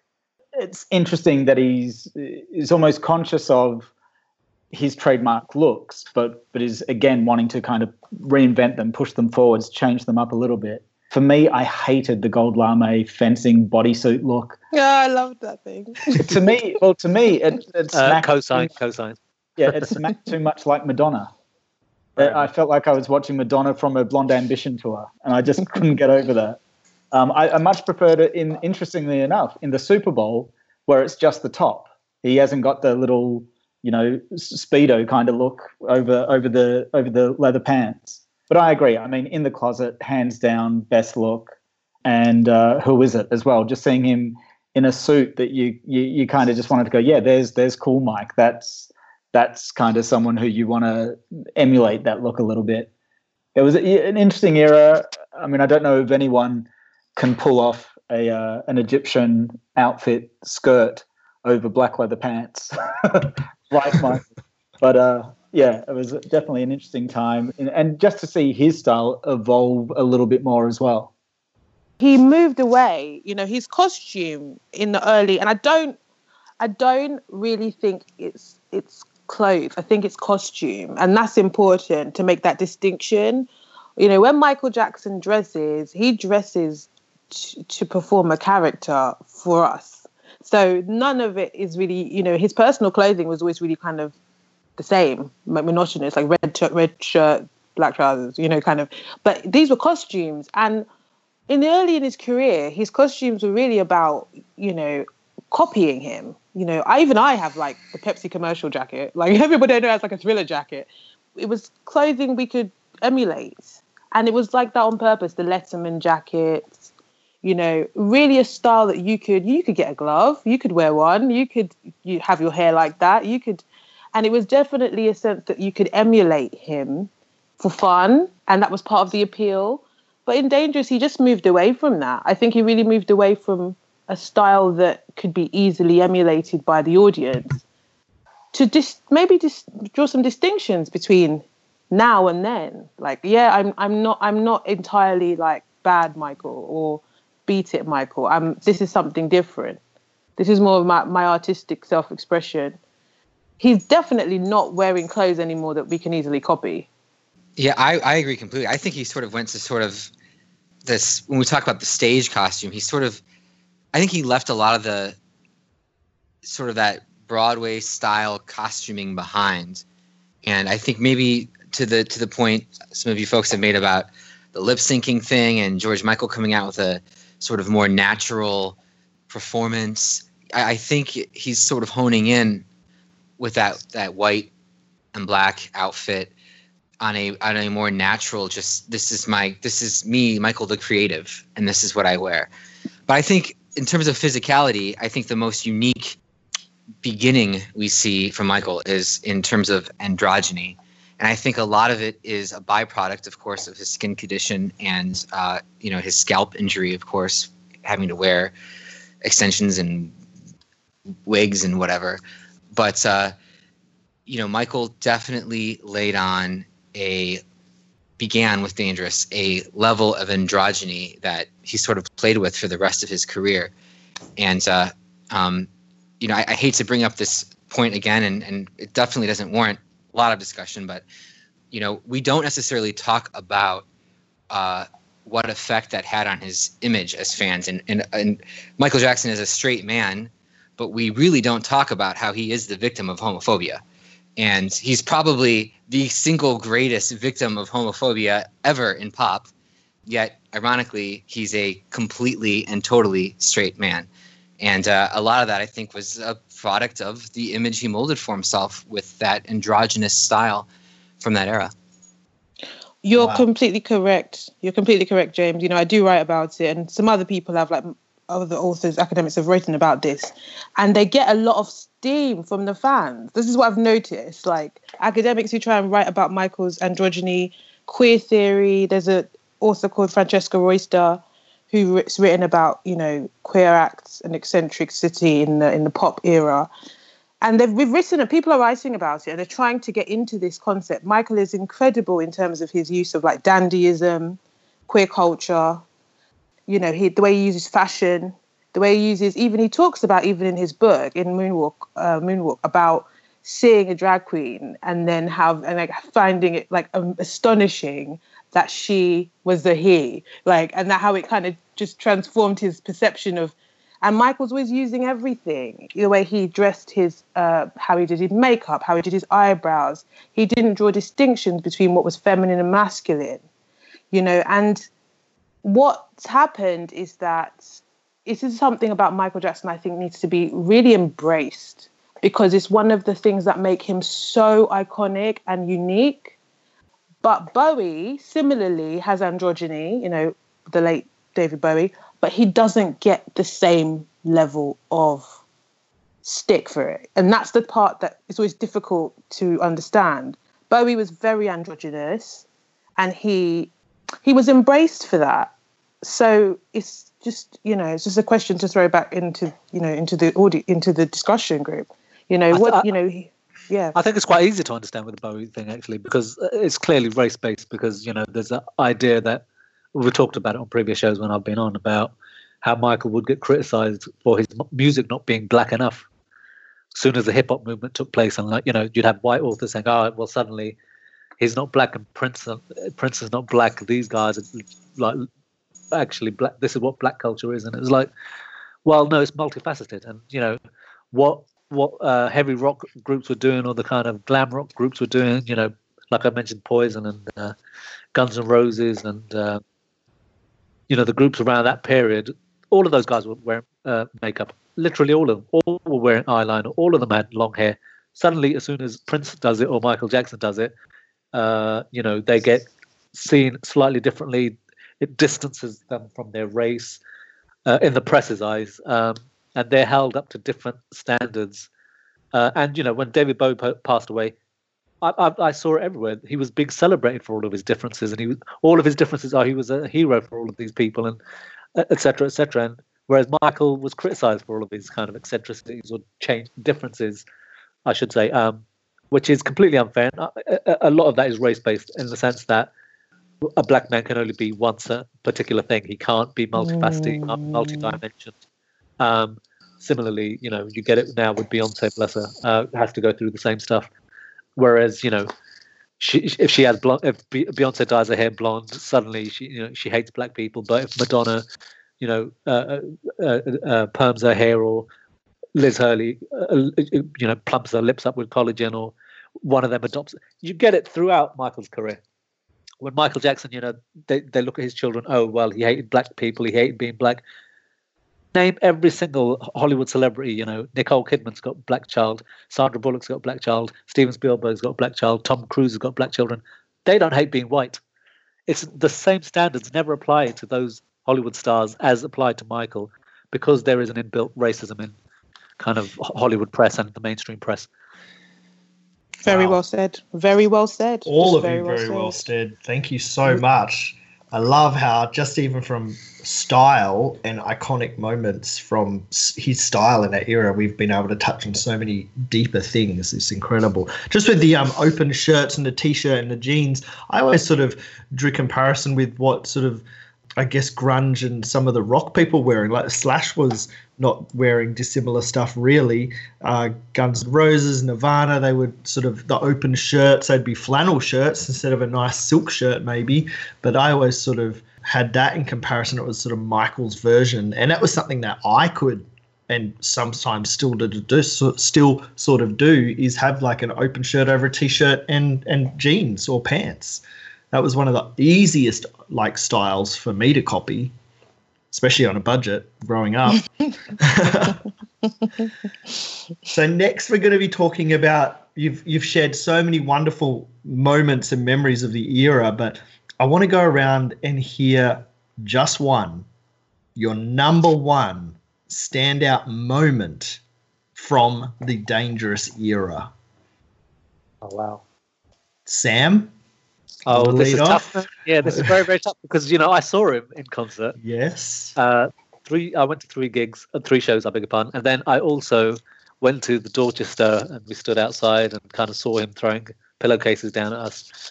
But honestly, even though I saw him and enjoyed the shows and they were all magnificent, my standout is going to be the live radio broadcast, only because it was probably the last ever moment that kind of encapsulated that old world. Because I remember a couple of years ago, Taj Jackson, myself and Charlie had dinner with Taj Jackson. We were talking about Thriller with him and saying how, and I was trying to explain to Charlie, who's so much younger than I am, that when the Thriller video came out, suddenly it was like the world had changed. It had gone from black and white to color. Suddenly we'd moved into a new dimension.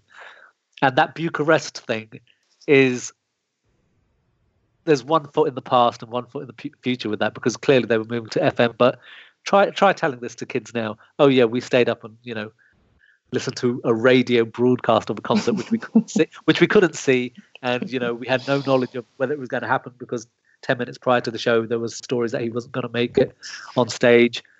They wouldn't believe you. I mean, look at the digital content they have now, and they have access to like live TV on their telephones all the time. They'd laugh at you. It's like listening to your old wireless, isn't it? It's like such an old, traditional, old school thing to do. But because of that, and because it still kind of had one foot in the kind of present, I really cherished that moment because I was such a massive fan. And like Q, you said, when you were recording it on VHS, you were going to have a full Michael Jackson concert, which we'd never had before on VHS. I was going to have the same on radio, and I would be able to carry it, play it on my Walkman, and listen to it wherever I went. So God, it sounded so good on the radio too, didn't it? It did. It really did. It's not just me then. So yeah. That was the one standout moment because there's something quite magical about radio anyway. But when you're listening to it about 12 o'clock at night, live from Bucharest, knowing the history of like Eastern Europe and what they were going through and what the Romanians had been going through, and then Michael turned up like a real life superhero, to play this concert. I think, am I imagining it? This was a free show. I know the Brunei show was free. Was this? I'm not sure if this was a free show or not. I can't remember. But it might well have been. But again, it was 120,000 people. He turned up like I said, like a superhero, almost as a kind of political figure of some sort, and just turned on an incredible show that night. And so it's that. It was just staying up to listen to that concert. Love it. Andy, how about yours? For me, it's going to sound really simple, but pressing play. Dude, that's so cool. I just hearing that after, waiting to hear what Michael was going to deliver and to hear a new album. And just, for me, that smashing window, that breaking glass that kicks off the album, to me is like the shattering of all expectations.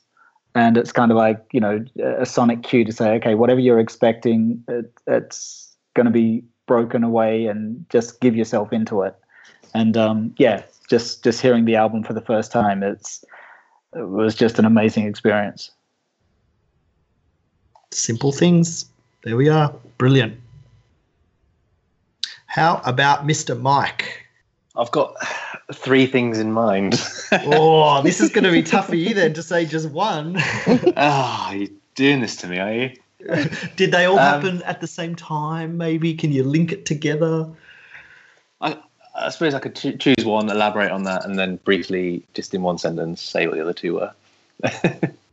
I'm going to go with the split with Quincy Jones because it was the gateway to the remainder of Michael's career.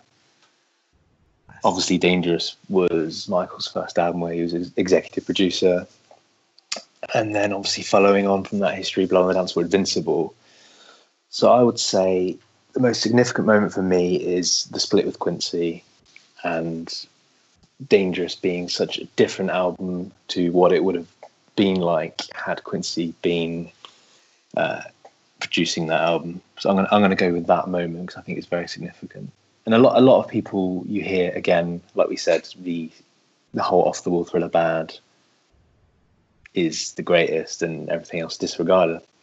A lot of people say, Michael made a mistake in splitting up with Quincy Jones because it was Michael's decision. But Michael wanted to fly the nest fully, and you saw that in Bad, what was happening in the studio. There were loggerheads at times because Michael wanted to express his independence. So I think it was the right decision.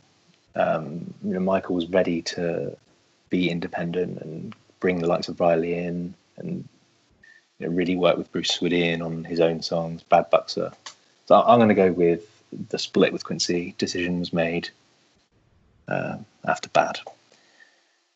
The other 2 I was going to go for, I'll say very briefly, is the fact that the King of Pop name officially sort of was created in the Dangerous era. Obviously, it had its roots with the speech at the Black Radio Awards. In fact, a couple of papers in America called him the King of Pop in like 84, but it really, the PR offensive to call Michael the King of Pop really truly started in Dangerous era. And the other one was the fact that the 93 allegations, that whole incident, as bad as it was, the one positive is it gave us history. What became history. That's it. Nice. How about Mr. James? Those are all excellent moments, guys, that I could totally relate to.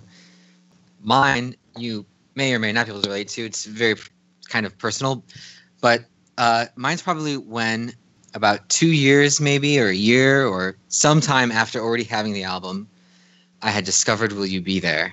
And I'm not sure if I shared this story before or not, but, you know, as a kid, you know, listening to your CD, and I'd probably listen to it hundreds of times at that point, I'd always skip that boring song with that super boring classical intro, and some organic moment came on where it just played through, and I discovered the masterpiece that is Will You Be There. And of course I appreciate the classical intro now, but at the time, I mean, what an undiscovered gem.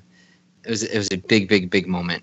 And I remember playing it again and again and again, realizing it had been there the whole time was just mind-blowing for me. That's so incredible to hear. Wow. What a story. I wonder if other listeners out there have something similar, if they've just discovered something which has been there in front of them the whole time. Miss Elizabeth. Yes, so lovely hearing everyone's moments there, the special moments. Mine is, it's from Remember the Time, and there's this moment in the short film where Michael comes on the screen and he's in that black cloak. And you know it's him. You know, you just know it's him, but you can't see anything to tell you it's him. And it's just this moment where he spreads that like gold sand, and then he steps into it and he disappears, and then he materializes. And it's just like he dissolves into this gold dust, and he just appears. And for me, the fact that it just epitomizes the magic as he reappears in his gloriousness, his fullness. And when I first saw this, I was really small. You know, I was at that age where your fantasy, you don't really have any lines between reality and fantasy. And when I first saw that image, I just believed that to be possible. And I always have that as like a touchstone for me of like the magic of Michael and the magic that you can create through art. You can make anything reality, and that is just a moment for me that will always stand out the most from that era. Yeah. What a range of moments that you all shared. So fantastic. Thank you very much. As Jamin would say, that was very special, but that was so good. Thank you. Wow. So what a terrific discussion again. This episode has been amazing. The Roundtable, I'm so glad that it's gone so well, and I've learnt so much from all of you. I gave my money, I gave my time, I gave her everything inside of what a heart could find. I gave my passion, my very soul. I gave her promises and secrets so untold, and she promised me forever, and today we live as one. We made a vow to live a life anew, and she promised me in secret that she'd love me for all time. It's a promise so untrue. Tell me, what will I do? And it doesn't seem to matter, and it doesn't seem right, 'cause the will is God, no fortune still like crying alone at night. Don't you judge ever my composure, 'cause I'm lying to myself. And the reason why she left me is she finding someone else. Who is it? It is a friend of mine. Who is it? Is it my brother?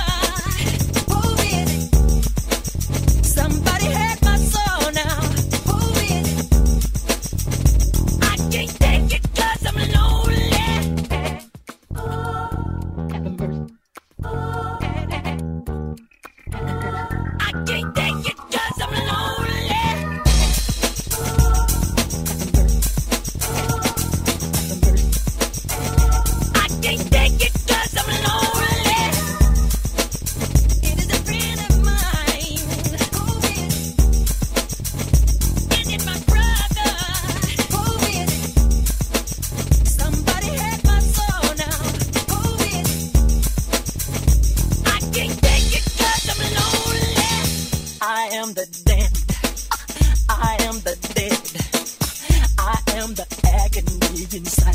flying ahead.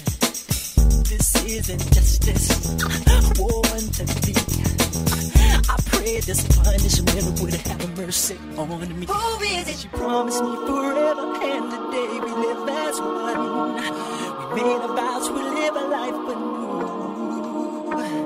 And she promised me in secret that she'd love me for all time. It's a promise so untrue. Tell me, what will I do? And it doesn't seem to matter, and it doesn't seem right. 'Cause the will is gone, no questions, still like crying alone at night. Don't you judge ever my composure, 'cause I'm smiling every day. And she didn't even let it, she just upped and ran away. Who is it? It is a friend of mine. Who is it? Is it my brother? Who is it? Somebody hurt my soul now. Who is it? I can't take it 'cause I'm lonely.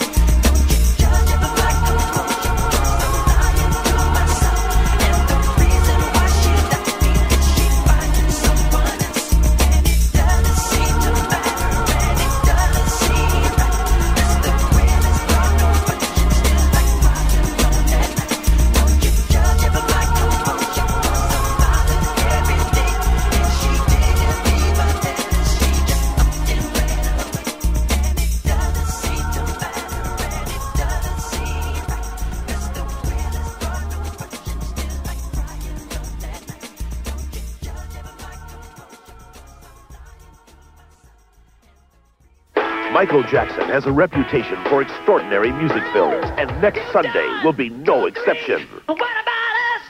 It's the King of Pop's world premiere video, Remember the Time, starring Eddie Murphy, Iman, and Magic Johnson. Get ready for Michael Jackson's Remember the Time, next Sunday after In Living Color. Hi, this is Linton Guest, the author of The Trials of Michael Jackson, and you're listening to the MJ Cast. So in closing, I want to ask, 25 years on, how does Dangerous hold up in Michael's discography and in music?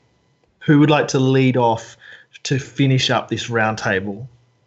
Yeah, so historically, Dangerous, I think it still pretty much holds up. The technology, the kind of sonics of the album still sound fantastic. Even the New Jack Swing stuff, which if you listen to anyone else's albums around at the time, other than maybe Guy's, but if you listen to Bobby Brown's Don't Be Cruel and, what Keith Sweat was doing around the time and Heavy D and, Rex and Effect, what they were doing around the time, it sounds off its time. Whereas Michael, the magic he was able to bring to Teddy Riley's work is that there's a longevity to it. Maybe not so much with Why You Want to Trip on Me and She Drives Me Wild, although I do really like that song and it has a bit of Fine Young Cannibals about it. Yeah, I love Fine Young Cannibals. Fine Young Cannibals, man. Underrated. But there is something very Fine Young Cannibals about that song. Yeah, and never I always thought of it that. was. And, Jam it still sounds fresh. And Remember the Time is never going to get old. And Black or White is always going to be a legendary AAA Michael Jackson record. I think it still stands up. I think it's still a fantastic album. And I think Mike said earlier about the departure from Quincy. It's very important because Quincy, however brilliant he was, I always thought he hindered Michael's songwriting in the sense that pre-Quincy or outside of Quincy's work, prior to Off the Wall, Michael wrote personal songs then. That's what you get for Being Polite, is a very personal as any of his records on History. And then what's the other one? Bless His Soul, which is on the Triumph album, is as personal as anything on History or Dangerous. It's only when he works with Quincy that his own songs, even though they are quite personal, they're not as kind of targeted. I mean, Bless His Soul is clearly about him. That's what you get for Being Polite, is clearly about himself. And they're very, very honest and very earnest. And he was a kid when he was writing them. So I think Quincy, however brilliant he was, I think he did limit Michael in terms of his songwriting. So then by the time you get to Dangerous and his, quoting scripture, in the song Dangerous, none of us have actually spoken about it, sums up Michael Jackson to a T. Fantastic dance track, biblical references, Fred Astaire references, New Jack Swing references. Who else would have had all of those kind of cultural references to bring together into one song? Even Prince, who I'm a massive fan of, would never have been able to do a song like Dangerous because he just didn't make danceable songs in that sense. So, yeah, absolutely stands up, and it's still a fantastic album. Oh, my only issue is maybe it's overlong. Maybe there's too many different types of songs kind of competing for place on there. But otherwise, yeah, magnificent record and, worthy of any kind of great catalogue. Brilliant. Mike, I want to say again to listeners, please read Mike's book. The chapter on Dangerous is incredible, as are all the chapters. But yeah, really love those chapters. What would you say to how Dangerous holds up? What's interesting is Dangerous was the first album where in the recording studio of a Michael Jackson album, analog was being phased out slightly for the Pro Tools. So Teddy Riley was using Pro Tools, and that's partly why it holds up as, I can't remember who said that Bad has that sort of 80s sound. But yeah, Dangerous, Teddy Riley in particular was using Pro Tools, so that's one of the reasons why it does sound more modern. I had a really interesting discussion with Michael's mastering engineer, Bernie Grumman, and he was shocked when the masters were brought over to his studio because obviously he'd been mastering Off the Wall, Thriller, Bad.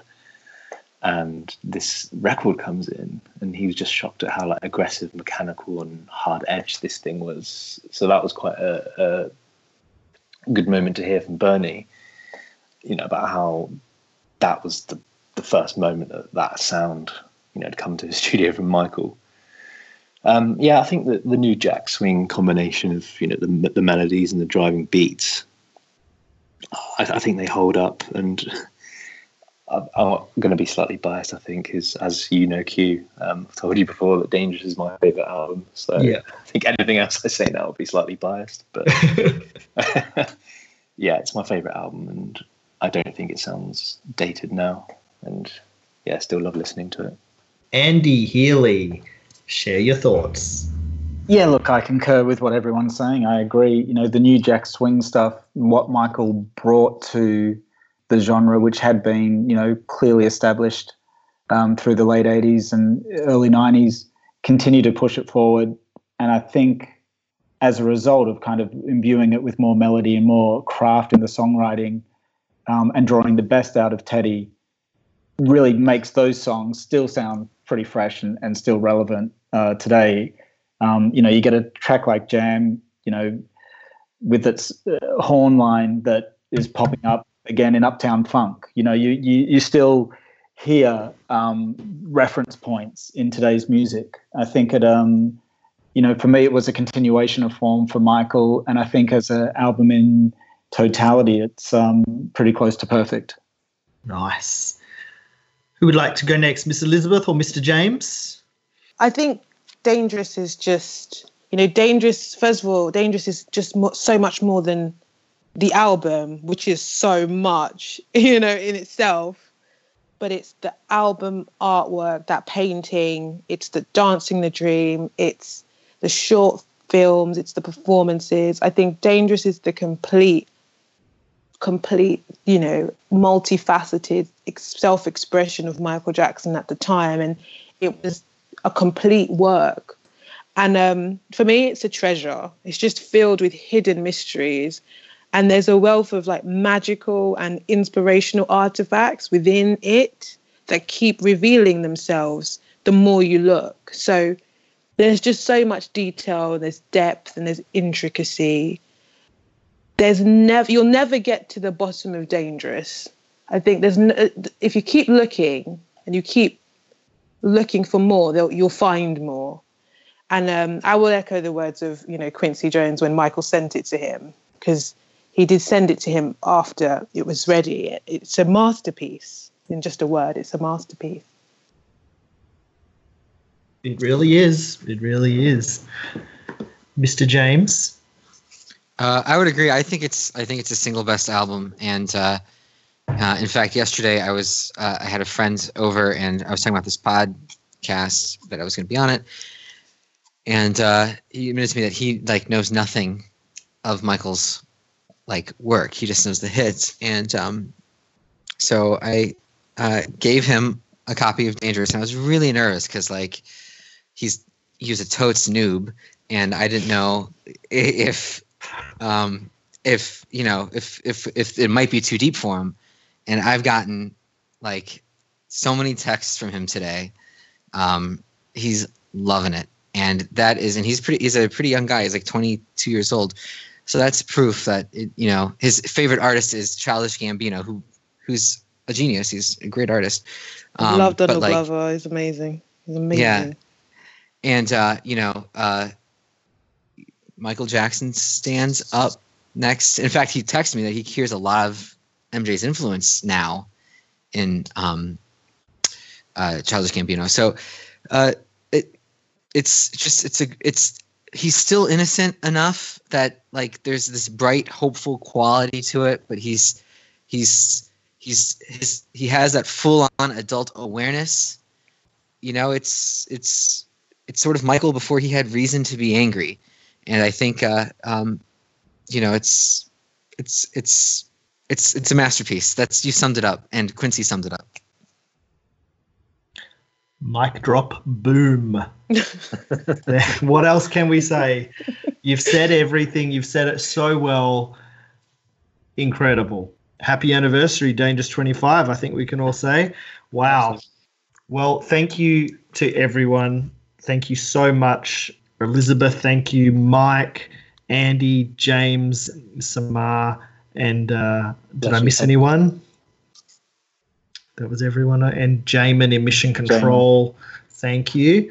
Also, just a quick thank you to Damien Shields and Paul Black, who we got some feedback on what we should discuss, and we worked through some ideas, and both of those inputs really influenced the 10 topics that I narrowed in on. So thank you so much.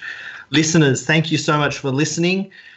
I hope you've enjoyed that, and I hope that this helps Dangerous 25 for you and something to listen and learn from. I've learned so much. So I'll go around the table and farewell to everyone and share your contact details and anything else that you would like to mention at the end of the show.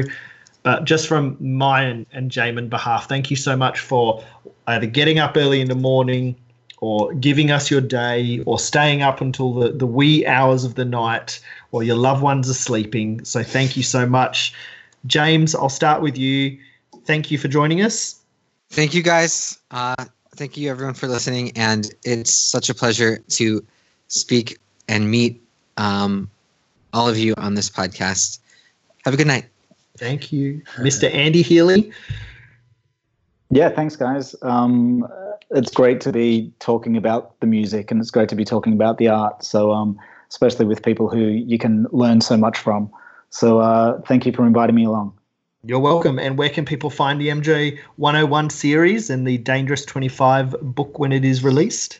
So Dangerous 25 will come out on November 26. Download for free at mj101series.com. Cannot wait. Sam, it's been a pleasure. Thank you so much. Bless you. Always a pleasure. It's late again, but we do this for Michael. We do this for love, right? That's what, yeah, Elizabeth, that's your line, isn't it? It's all for love. It's all for love. Sam, where can people find you online? You can find me on Twitter at the MJAP or on our website, which is the Michael Jackson Academia Project.wordpress.com. And can I just say, it's really nice to speak to James Alley as well, and everyone else, of course, but especially him, because I've been in touch. He's been in touch with me a few times on social media, and I've never actually got the chance to talk to him or say anything to him. So it's very, very nice to hear from him and speak to him as well. Likewise, thank you. I love these moments. Mr. Mike Smallcombe, thank you so much. And again, thank you for writing so well about the later works. I think that's why your book stands head and shoulders above so much, is because we learnt so much that we did not know before. So all of that hard work that you put into making Michael, thank you very much. Yeah, thanks, Q. It means a lot.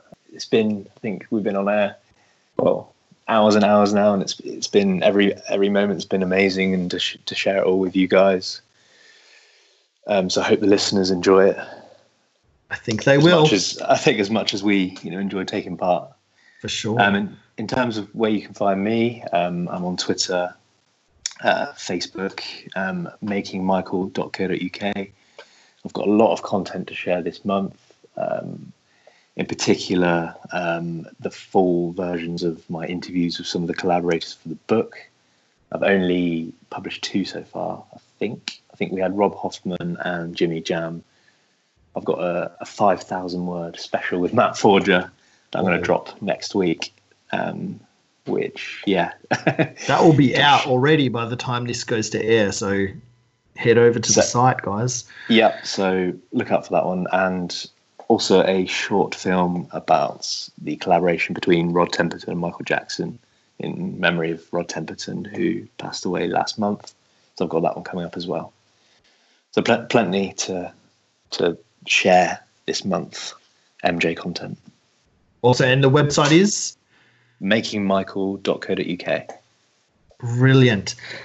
Miss Elizabeth, thank you so much. It's the first time I've got to speak to you as well as Sam, so it's been an absolute pleasure today. Thank you for joining us. Thank you so much, Q, and thank you so much, Jamin, for inviting me on the show. And thank you to all these amazing guests that you pulled together. You guys have really enriched my evening, and inspired me very much to kind of go further with Dangerous in a way that I haven't before. And I'm actually really looking forward to listening to this episode a few times, as it gets released. I want to just say another special thank you to Q and Jamin, because you've created something with the MJ Cast that I can't imagine the Michael Jackson fan community living without.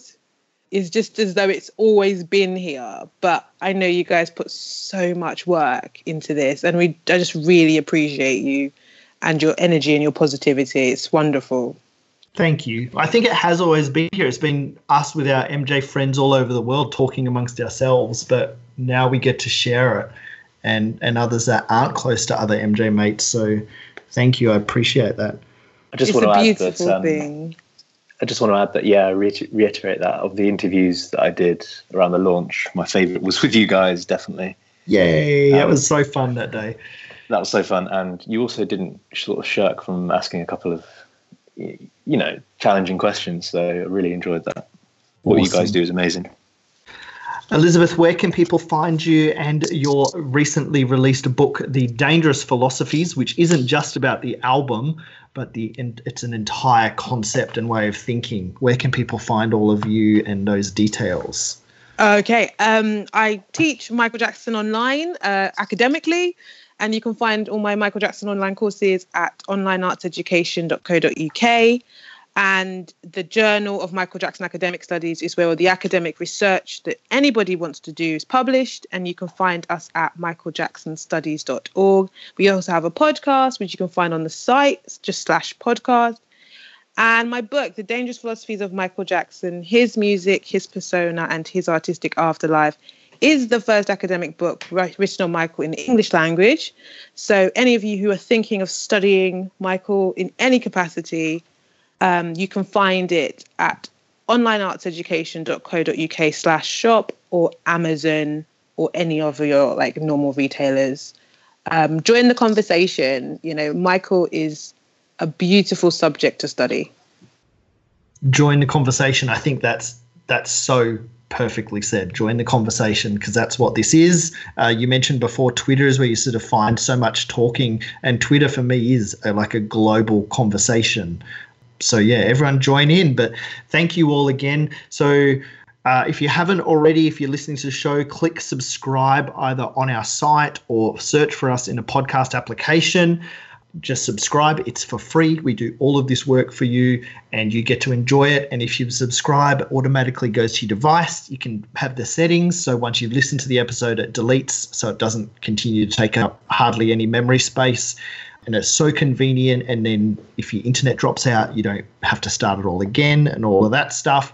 But you can find us and all the links to subscribe over at themjcast.com. Twitter, Facebook, Instagram, YouTube. We are the MJ Cast. We do posts on Tumblr, and we look forward to your correspondence and feedback of the show. We hope your feedback from the Prince Michael Jackson Roundtable discussion helped shape this one. So let us know if you liked the changes, and email us at themjcast@icloud.com. That would be so great to hear from you. And as I pull up my show notes, we played a couple of tracks this episode. I believe we played the awesome Jam Nick Redux remixed by Nick. We played the brilliant demo for Give In To Me and the ISH mix of Who Is It? And we hope you enjoyed that. But everyone who participated, our love and thanks and friendship to all of you. Thank you so much for staying up and being part of this. And to all those listening at home, thank you for tuning in. Jamin, thanks in Mission Control. So thank you, everybody. And go and crank Dangerous right now. And then later, go smash the TV with the concert and just blow it up. Dangerous 25. Thanks for tuning into the MJ Cast. Michael on.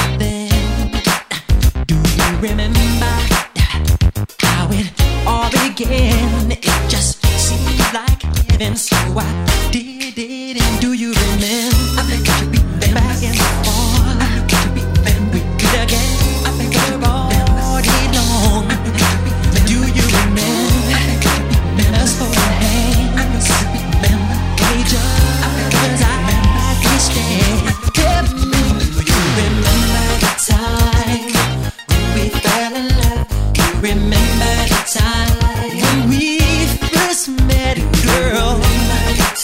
Oh, do you remember the time?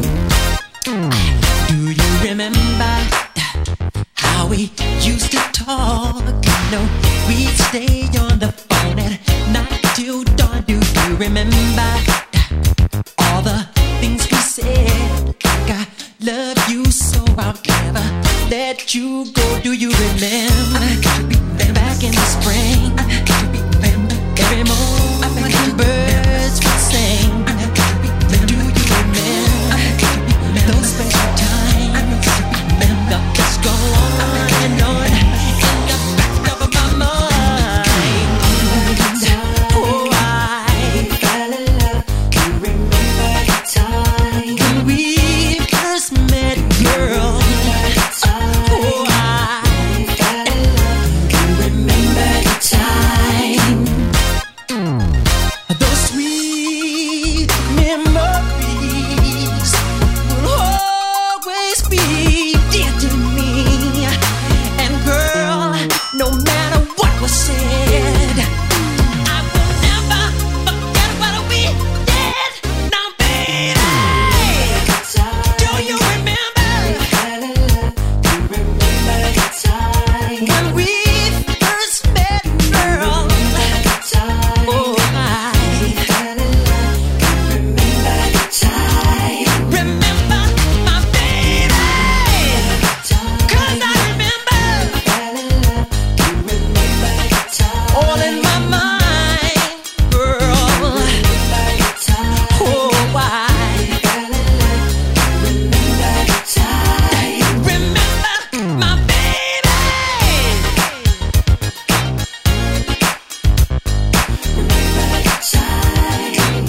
Do you remember, girl?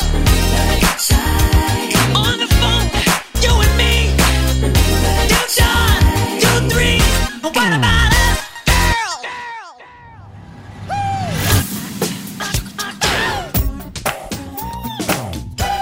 The MJ Cast.